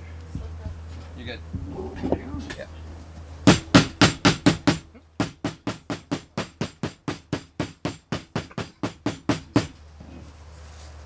I'm sure on one of the for this episode of the podcast, that's the only thing that's been picked up. I think I've got 10 here. Yeah. These are looking pretty good. I mean, they still need to simmer a little bit longer, but everything's starting to soften without breaking down. Milk. Okay. Oh, you're creating stations.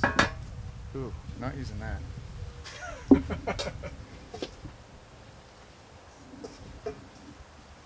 You use that for your wet station? No, I just want to use that for This one? Okay.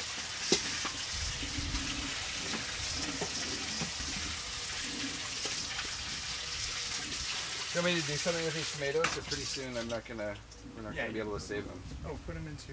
Find a. Sure. Yeah. Yep. Two. All right. So the tricks of breading. A little milk. Little breadcrumbs. Breadcrumbs right there in the back. Yeah, no, I got some. Okay. I got some in there. I seasoned these ones up and put some herbs in there. Ooh, I'm attracting friends.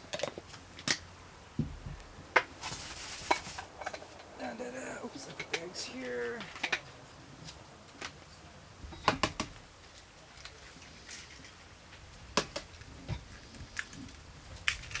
So the eggs give it that,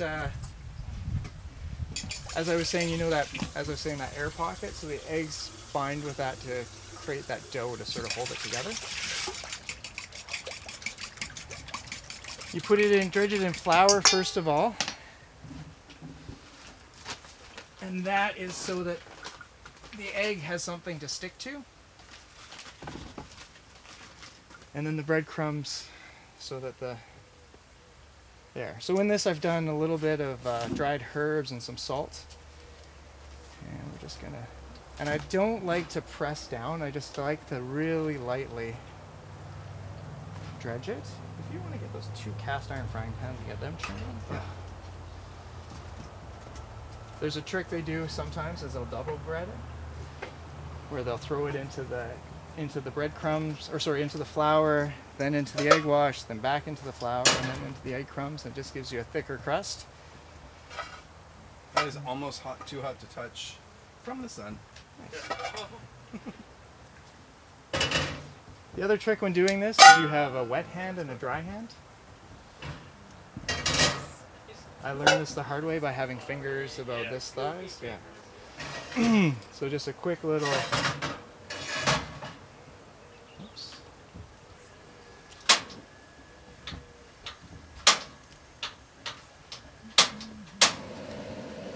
That's hot. Yeah.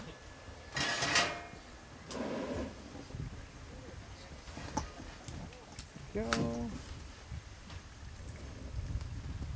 And I like to use a very fine breadcrumb. I know a lot of people, I actually used to do them at Locals, and did I do them at Atlas too, and I was doing them there. We did them in panko, which gives you a little bit of a different texture. Panko is such an interesting breadcrumb to begin with. So right, it's a breadcrumb from a bread that's specifically made to become panko. Yeah. Right. So they've sort of engineered or purposely made it so it's super crispy. Panko? No. You can buy gluten-free. You can get a gluten-free version of it, but it isn't by in general. Yeah. It even looks more artificial. Yeah. Yeah. So if you want to put a little bit of oil, turn those down just a little bit. Well, I don't think this one can go down further. Because it goes all the way the other way. Yeah, you look at that. Yeah, I put a little. What's that? I can mix it all the time. Sometimes I'll use some thyme, rosemary. Thyme, rosemary, sage is a nice, clean favorite one. Parsley is always a lot of oil. You want a lot more? Oh, a lot of oil. We're pan frying. We're not searing. Right. And yeah, pour more. I want a full layer of oil. Okay. Excellent. And I think what we'll do Yeah. is clear off this cutting board here. Sure. We're going to turn that off altogether, Yeah. just for the moment. Sure. Yep. If you want to clear off that cutting board, and that's what we're going to put these on. This one. That one. Okay. And then we're going to put one of these on top of it.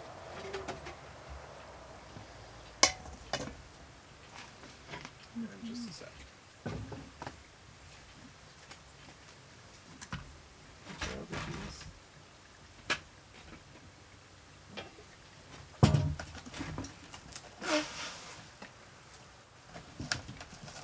I like the oil for pan searing. So. What? We want lots of oil for this. I see that. Now I'm afraid. Only because I'm. Shallow fry? Do you ever throw them in the deep fryer or anything? Well, that's how I used to actually do them at the Kingfisher. Deep fry them. Deep fry them. Really? A lot of places deep fry them, and part of that is it's traditionally it's done in a frying pan with a lot of oil, so that it gets oil all over it. So it's just easier and more controlled if you're in a restaurant situation to have a deep fryer that's set to that right temperature, like I think 350 or whatever. So then that way you get the consistency with it. Whereas when you're pan frying it, that's where you run into some problems because your pan's too hot and you'll get that burnt around the outside, but it's not cooked in the middle. So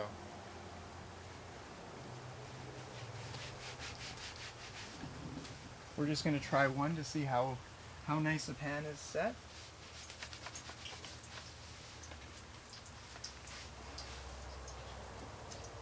And yeah, if we put that right here. Okay. I'm gonna put your milk away too.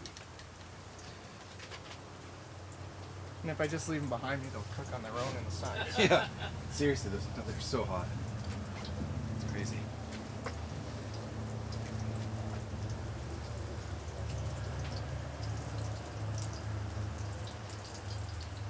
There you go. Oh yeah. Getting that golden crispy edge. Yeah. Already. Be a little That one needs to hotter. be a little hotter. If you could clean me a bowl, Yeah. we can probably start some ice cream. What? Okay.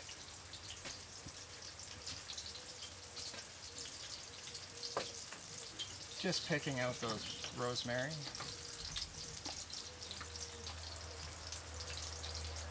Ooh, that looks beautiful.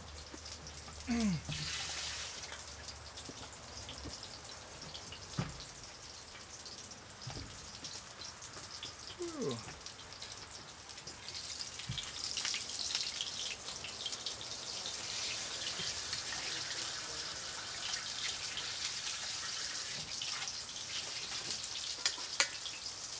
You mentioned you did a month of schnitzel at the Kingfisher? We used to do that back in the day, so yeah.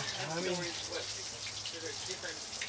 we would do a whole bunch of them. So we would do the Kingfisher schnitzel was the biggest popular one. It was sautéed prawns with a bunch of sautéed prawns and hollandaise sauce on top of it.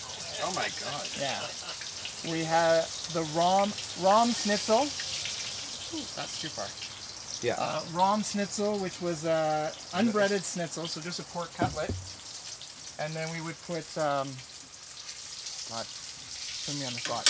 It was a lemon cream sauce, a lemon cream demi-glaze. We had the Zigeuner. Wait, Zwiebel was a red wine onion sauce on top of it. Zigeuner was like a Hungarian goulash. So a rich peppery sauce with mustard, paprika, and pickles in it. And that was one of my personal favorites. Yeah, beautiful one.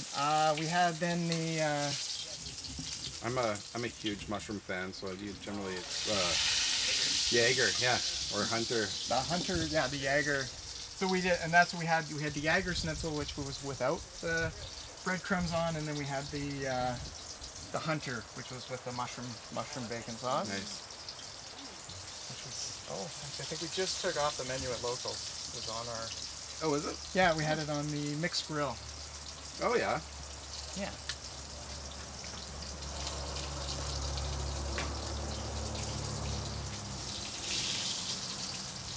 Those are adorable. Those are the smallest schnitzels I've seen.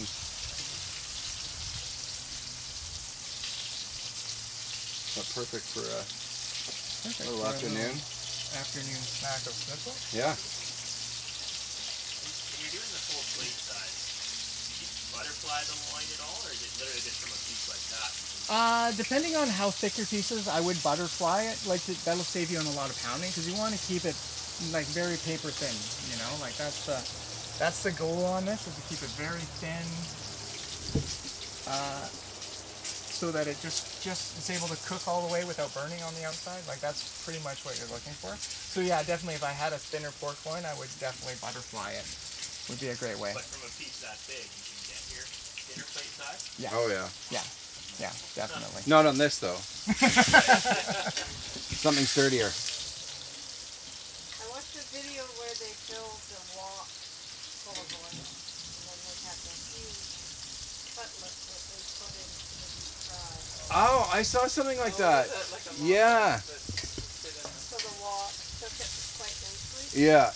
Yeah. Yeah. I saw it in passing. I didn't really think about it. But yeah, I think I know what you're talking about. Like I can smell instead of the rosemary, which was really dominant, I'm starting to smell the paprika. Yeah. Smells good.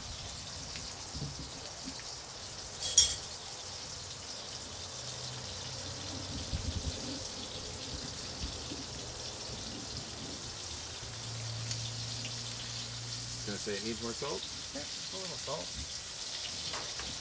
But that's one of your things, right? Is you salt a little bit all the way, so you can always have control. Yeah. I find that's a great way to always add a little bit of salt as you go. First of all, then you don't feel like you're dumping 2 pounds of salt into everything. Even if you use 2 pounds of salt. Yeah. Yeah. It just gives you that, a little bit more, and you also you're bringing out the flavors. Like salt always amplifies everything. So as you're cooking your onions, a little salt on that, it pulls out some moisture, intensifies the flavor a little bit of what you're working on. So as you build and build and build your flavors, or at least that's how I always look at it. Yeah. Whereas until I started working alongside you, I would always salt things at critical points or the end. But then I learned, do smaller amounts all the way through and you get way more out of it.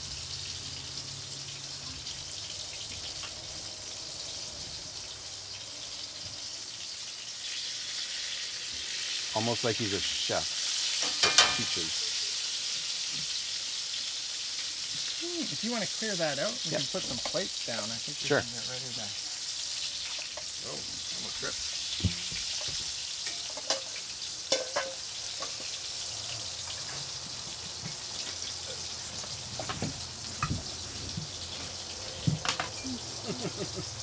You've got so much stuff here.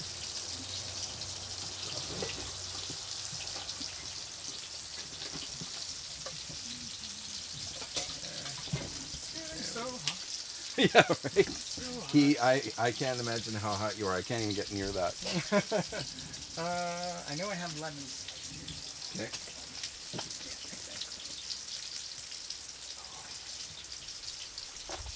I also had some garlic scapes put in there. Oh, I love garlic scapes, so. nice. Are those from here? Yeah. Nice. No, actually, sorry. Those are from Kendra's backyard. Oh. So they're. Actually, you know what? I'm about to write an article for garlic to CB Magazine next week. Oh yeah. Why don't you educate me on garlic scape? Darren's writing for CB. Yeah, I write for the Comox Valley Collective magazine that you see for free around town. I write the food articles there right now. So this next one's on garlic. Yeah. In 2 weeks, and you're talking about garlic scapes, so let's talk about this. Garlic scapes. Yeah. Everyone use garlic scapes here? What's that? Yeah, they've just asked me to start including recipe of my choice. So the last episode or the last issue I did was mushrooms, and I included a mushroom soup recipe using local mushrooms. Yeah. Yeah. I like garlic scapes with a pesto. Because it's super easy and it's so much work, but getting a food processor, throwing a tons of scapes in there. Actually, what I do at work is I put them through the meat grinder. What? Yeah. That's incredible. So we do actually a lot through the meat grinder. It's amazing. Like we do salmon tartare. We run the smoked salmon through the meat grinder. Never even Just thought of because that. it gives it a really smooth texture and it chops it. It's more like chopping instead of like mashing, which right. you get out of a food processor. So. Right. Interesting. What's that? Pickled garlic scapes are amazing. Yeah. And I just like them as a base instead of garlic, especially this time of year, just straight in with your onions in the bottom and letting them cook out, and then you get that beautiful. Right. So if you would have used them in the goulash, would you have cooked them with the onions? I would have, yes, I would have cooked them in with the onions at the same time, just because they're a little bit chewier, so they can cook a little bit longer. Whereas garlic, I usually cook my onions first, then add my garlic, because garlic has got a lot of sugar in it, really sweet, so it burns really quickly. So that's one of the ones we do with that. Okay. Right. So hot. I don't know how you're doing this. Excellent. Okay, so we're gonna go with the flat plates here. Oh, okay. Oh, that's what I should have said. That's what you meant. There we go.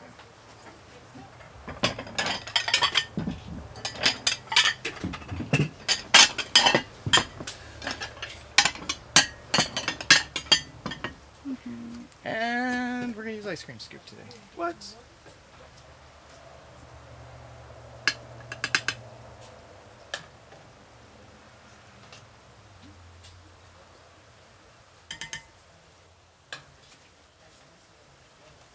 Now I'm thinking with this, I almost could have gone with a little bit more paprika in here, but Really? Is goulash always hot, or do you ever eat it cold, or? it's a stew process, so it's usually always done. Yeah, and most goulashes are definitely heavy beef-handed. Heavy what? Heavy I was going beef-handed. to ask you, traditionally I've had goulash with beef in it. Right. Yeah, Yeah. which is really the tradition. Actually, you know what? To have it without beef in it is almost Wouldn't it almost might not be a goulash. well, and it wouldn't be Austrian or Hungarian at all. Right. But to go against this schnitzel, it sort of accompanies it better.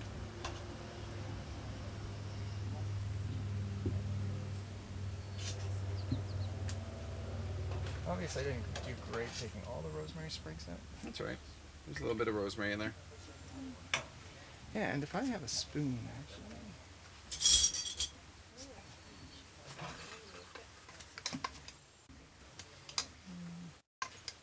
gonna take me too long. No, I'll just do this.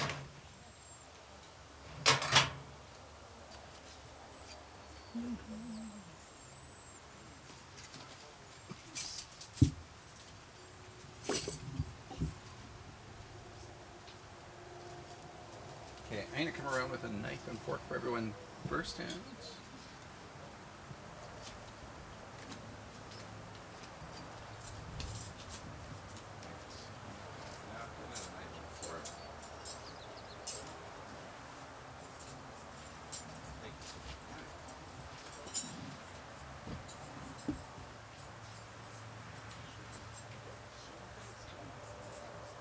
Can you get those?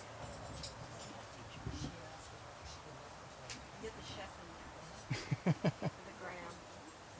You might have to turn it the other camera. Okay. Yeah. No, I got it. That way.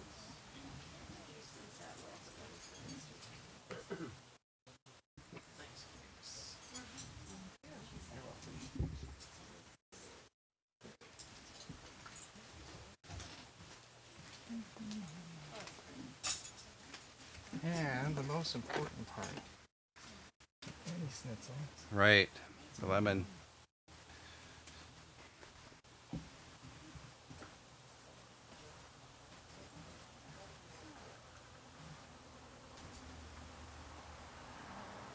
Oops.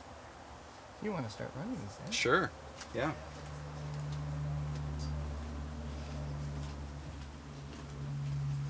You have your garnish sheet. Okay. This one. And I will be right back. I'm gonna go check on strudel.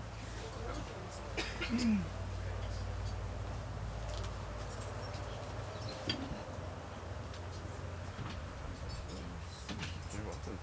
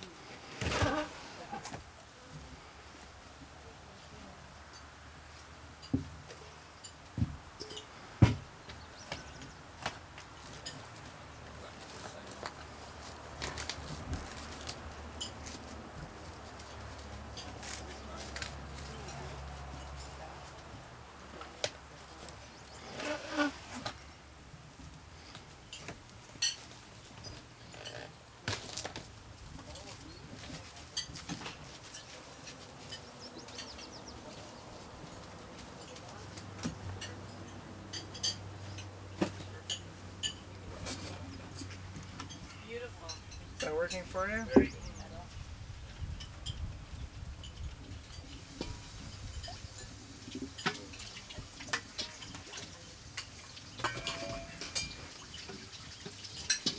I'm trying to remember what I was doing. I think I was doing a Parmesan, Schnitzel Parmesan at Locals was our last one, where we just had like a nice marinara sauce on top with some Parmesan cheese on top.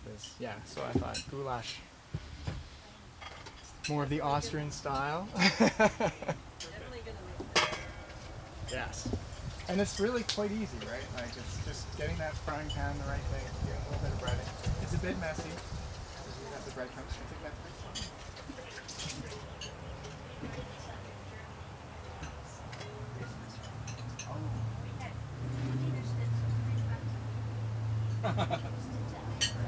I would do that. Well, I was telling you about the Heutigen, which was we went to this one. It was the middle of winter, and it was just outside of Vienna, and we went in there, and so we got started off with some Most, which is like a fermented apple juice, because they're not allowed to make beer or anything, so they make this fermented apple juice. So it's like an apple cider, and so it was just absolutely beautiful. And then we're like, well, we can't just sit and drink all this, or like, can I get? They had a charcuterie tray, basically. I can't remember what they called it, but it came out and it's literally the most amount of meat I've ever seen on a plate in my life. And there was blood sausage and every kind of sausage and terrine, and that was where there was horseradish, big chunks of fresh horseradish grated on that. And then that was followed by about 6 different samples of schnapps. Because they were like, oh, you're from Canada. And the thing I thought was the most incredible was at the very end, our server came up to us, or she might have even been the owner of the farm, and she was like, so what did you guys have again?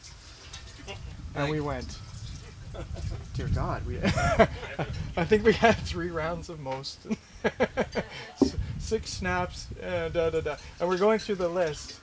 And then we left, and I was with my partner's, my ex-partner's aunt, and she realized that we forgot a round, and that she ran right back in there and paid them for it. And literally, you were paying 20, I think it was 30 cents a shot, and there's no taxes on everything, so it was just straight. That it was beautiful. It was like really. What were you saying was like this big heapy platter of meat was Yeah. like under $15? Or Yeah, like, it was under $15, and I was Yeah. just like.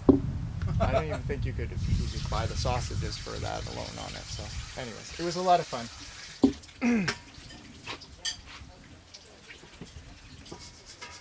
All right, so I need this bowl. A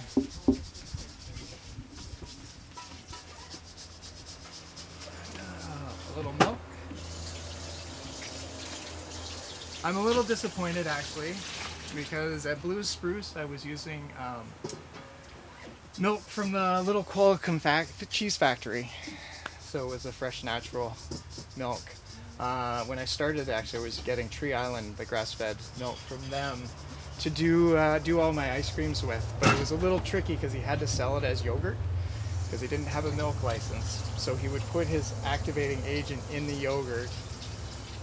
And then I would have to pick it up right away and convert it into ice cream right away before it turned into yogurt. Before it turned into yogurt. So, wow. So it was a little bit difficult, and so when I found that they had their milk and they were selling it, it was beautiful to have that natural grass-fed milk. Yeah, just a little bit more pure. So that's why I've always loved that. Today I'm just using traditional milk. It's straight out of the grocery store. Unfortunately. Well, but it's also just as accessible for everybody else. Yeah, it's right? accessible.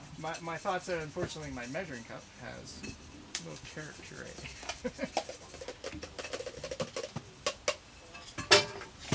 There, just wash that out. Yeah.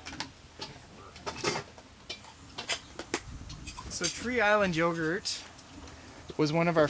We actually recorded at Jet FM for a while. When we started out Edible Valley, as we put a thing out there, and someone was like, "Oh, Edible Valley, we need some help on how to make a podcast." And so we met into Drex, who was Drex became our kind of lead and kind of introduced us into podcasting and taught us a lot of the do's and don'ts on how to podcast. Anyways, things didn't work out with him at Jet FM, and he ended up getting a really great job by Fox Radio. Yeah, at 99.3 Fox. Yeah, so now he's got his own show on Global, I believe, doing interviews and stuff like that. But when it hit, where was I going? So one of our first recordings we did there was with Scott from Tree Island Yogurt, and it was just before they were actually opening up the yogurt factory. It was literally like the day or before or something like that. The day of, and he was literally had to leave. He had an hour for us, and we recorded 45 minutes, and at the 45-minute mark, we realized we'd lost 30 minutes because everything shut off in the middle of it.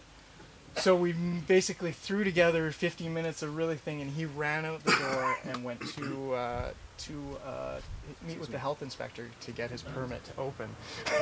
So it was kind of exciting for us, but we're like, a little stressful for him, yeah. And they have just exploded since then, and I know they're working on their new building, and it should be exciting to see where they go from it. Recipes. Our family comes from out of province. They say, can we get that yogurt? Oh yeah? Yeah. But now you can get it in, I know, Alberta.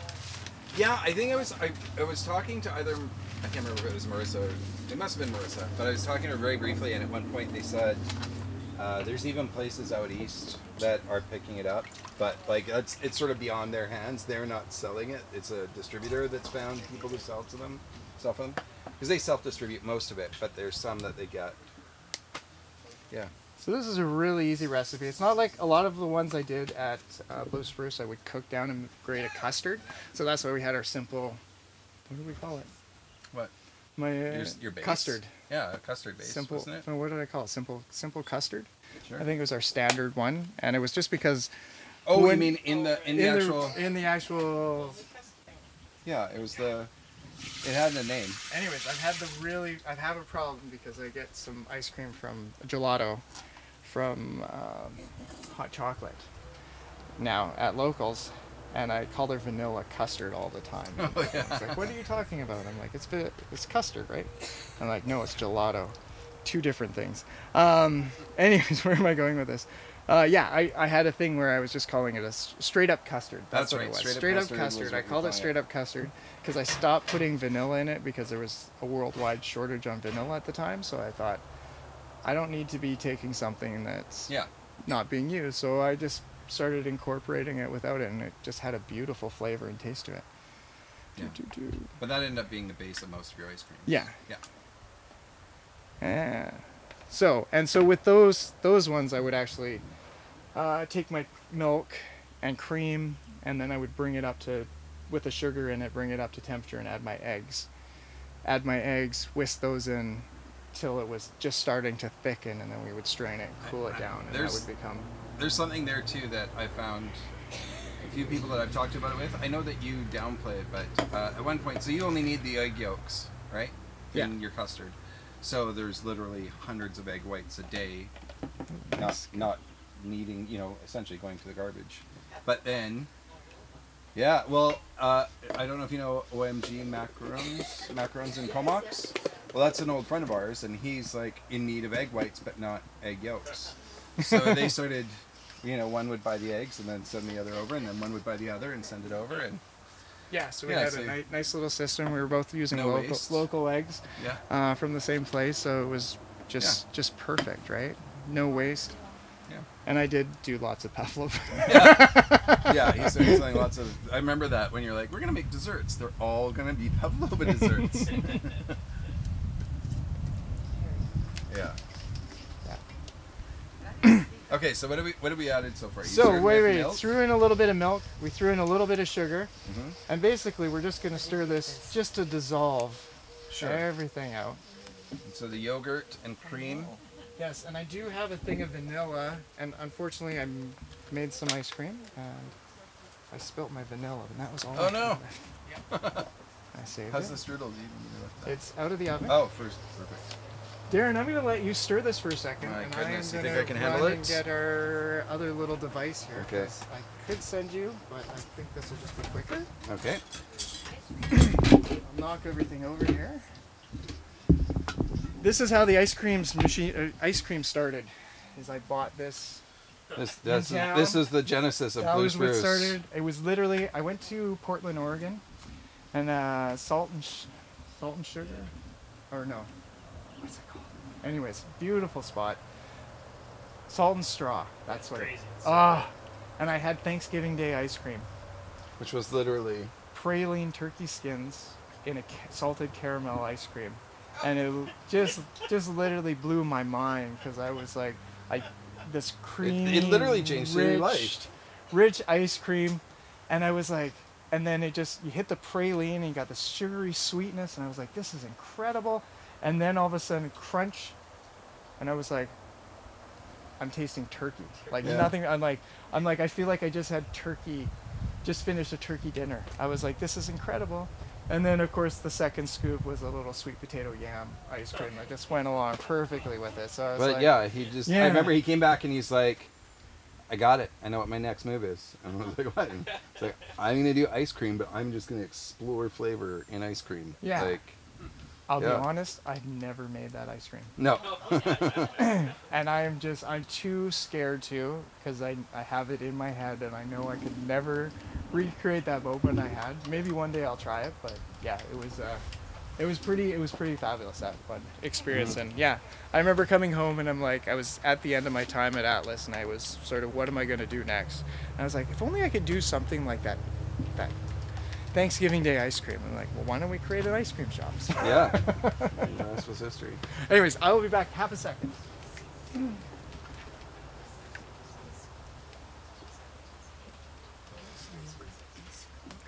Yeah.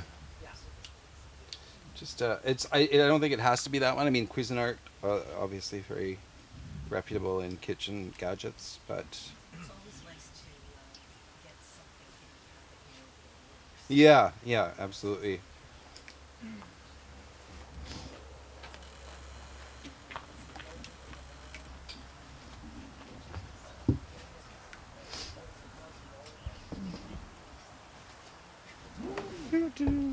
Oh, I got a little piece of flour in there. Oh, a little nasturtium.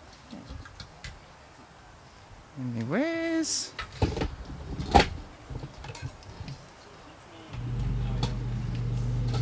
That's perfect. So yeah, with this one, it's just to whip it up to make sure all that sugar's dissolved in it. And let's hope we can do this. And this is why I just add it nice and slowly to the machine.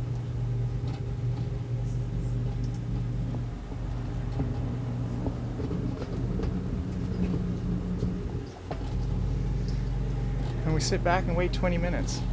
And so what it's going to do is it freezes around the outside and the blade just cuts it off. So you're just cutting away the ice to make it nice and creamy. So if you really wanted to do this without all this equipment, you could literally take a sheet pan, pour it onto a sheet pan, put it in your freezer, and just come and scrape it. So that'd be like a sorbet. So it's just coming along and scraping it with a spoon.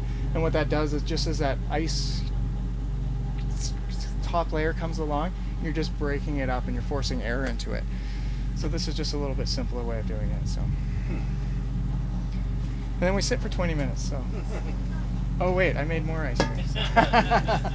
So this will come out and it'll be like a soft serve ice cream. So when it hits anything, it'll just melt right away. So what I'll do is I'll do it in a thing, and I should have actually pulled this out a lot sooner and let it thaw a little bit. But what I'm going to do is I'm just going to hit it with a little bit of water, let it thaw on the outside, I'm going to prick it out, and then we're going to bring it in with our strudel. Put it in the sun for 10 seconds.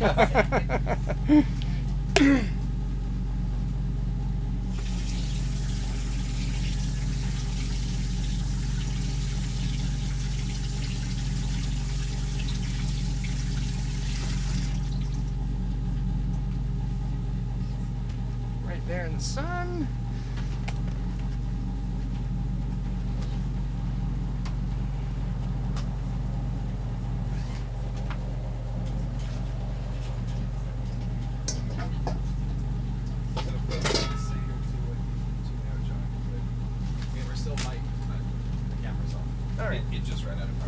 Well, that's it. Everyone can go home. I find cooking classes sometimes frustrating because I never get to fully clean up myself. Or you have everything, and I got so many things I want to do, I just can't get them all done at once. Whew. Should have told them to bring the strudel back.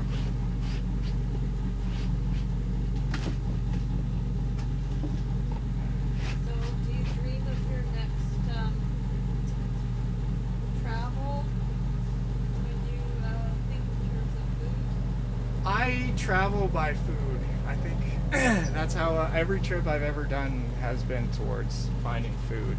Or it turns into a food thing. I mean, I went to Toronto in the winter once, which I thought was a bit ridiculous. But it turned into one of the best food explorations I've ever had. Like, it was... I ended up meeting this gentleman who'd written the artisan cheese book of Canada. And it was really neat because I'm chatting to him, finding about these cheeses, and he's like, "Where are you from?" And I literally opened up his book, and Natural Pastures was right there. And I'm like, "I'm from here." So it was really, really interesting to have for that. And yeah, I found an olive oil shop that I never really thought about olive oil until that day, and just going down and sampling the different types of olive oils and that. And so yeah, that's a lot of my adventures turn into that. So, but I'm always looking for food.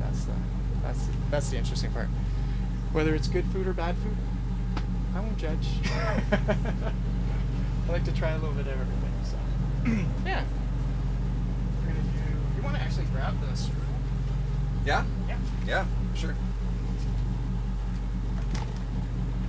Oh, I didn't realize that. Oh, that's the dirty bin. Yeah, that's where Leah wants the dirty dishes. She's like, no, I already put a bin out there. No, it's right there. You have more than they need.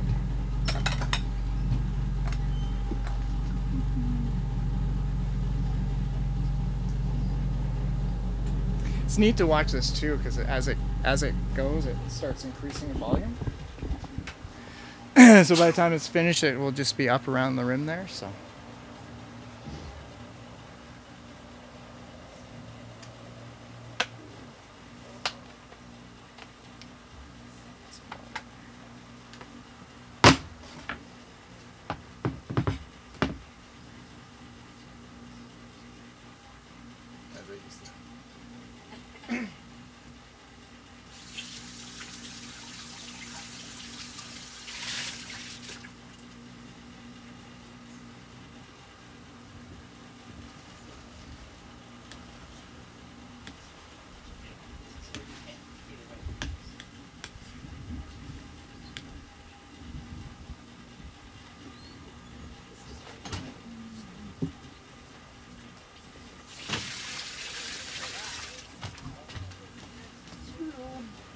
The strudel.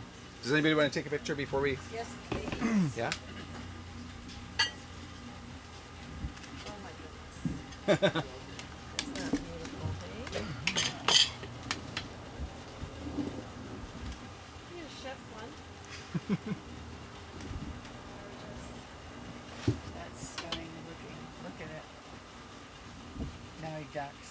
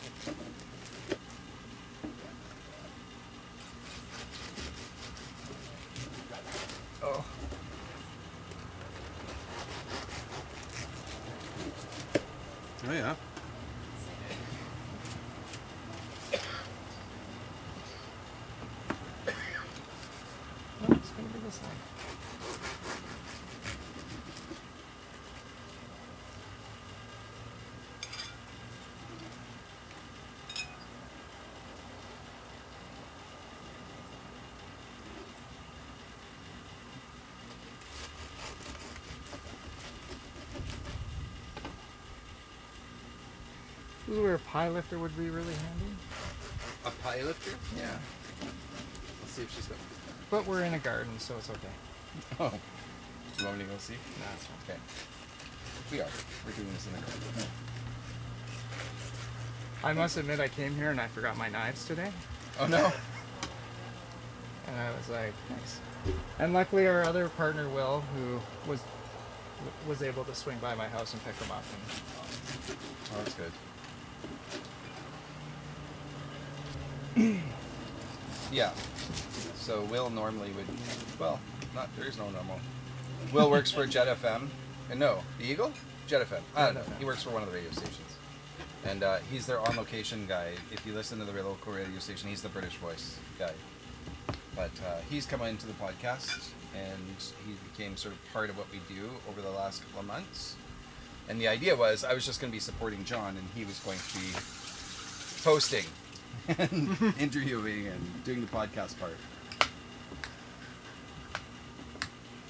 But something came up.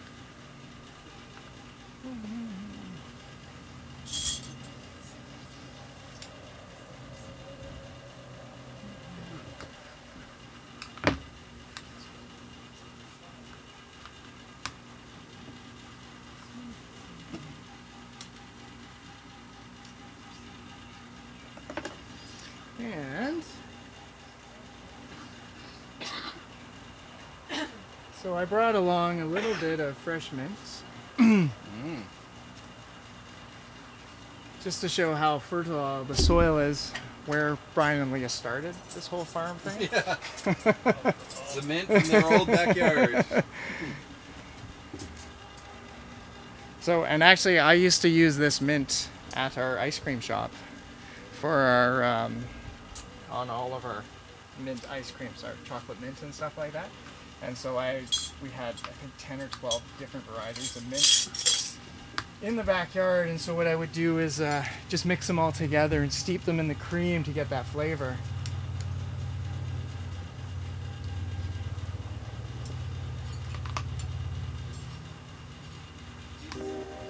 And that wraps up another episode of the Edible Valley podcast. Thanks for tuning in, and a special thanks goes to the local businesses that help support our podcast. They make it possible for us to showcase your local food community. We'd love you to follow us on your preferred social media at Edible Valley, where you can check out our blog, find recipes and tips, behind the scenes, and of course keep a lookout for where we are going to turn up next in your Edible Valley.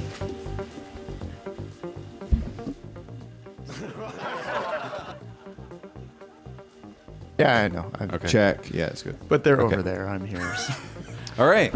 Okay, just let me give one. Just let me. Oh, he always has to delay things, doesn't he? It's always one more thing. It's always about John. Yeah, it's always It's like, John. no, everybody pay attention to me more. Hello, other people. And the berries? The local? These are from my backyard. Nice. And this has been. I know this year's been a really bad year for raspberries because the heat hit so hard. Right. Yeah. Beep, beep, beep, beep, beep, beep, beep, But I beep. got a couple out of my yard, so. Okay, ready again? For you today. None for his daughter, but some.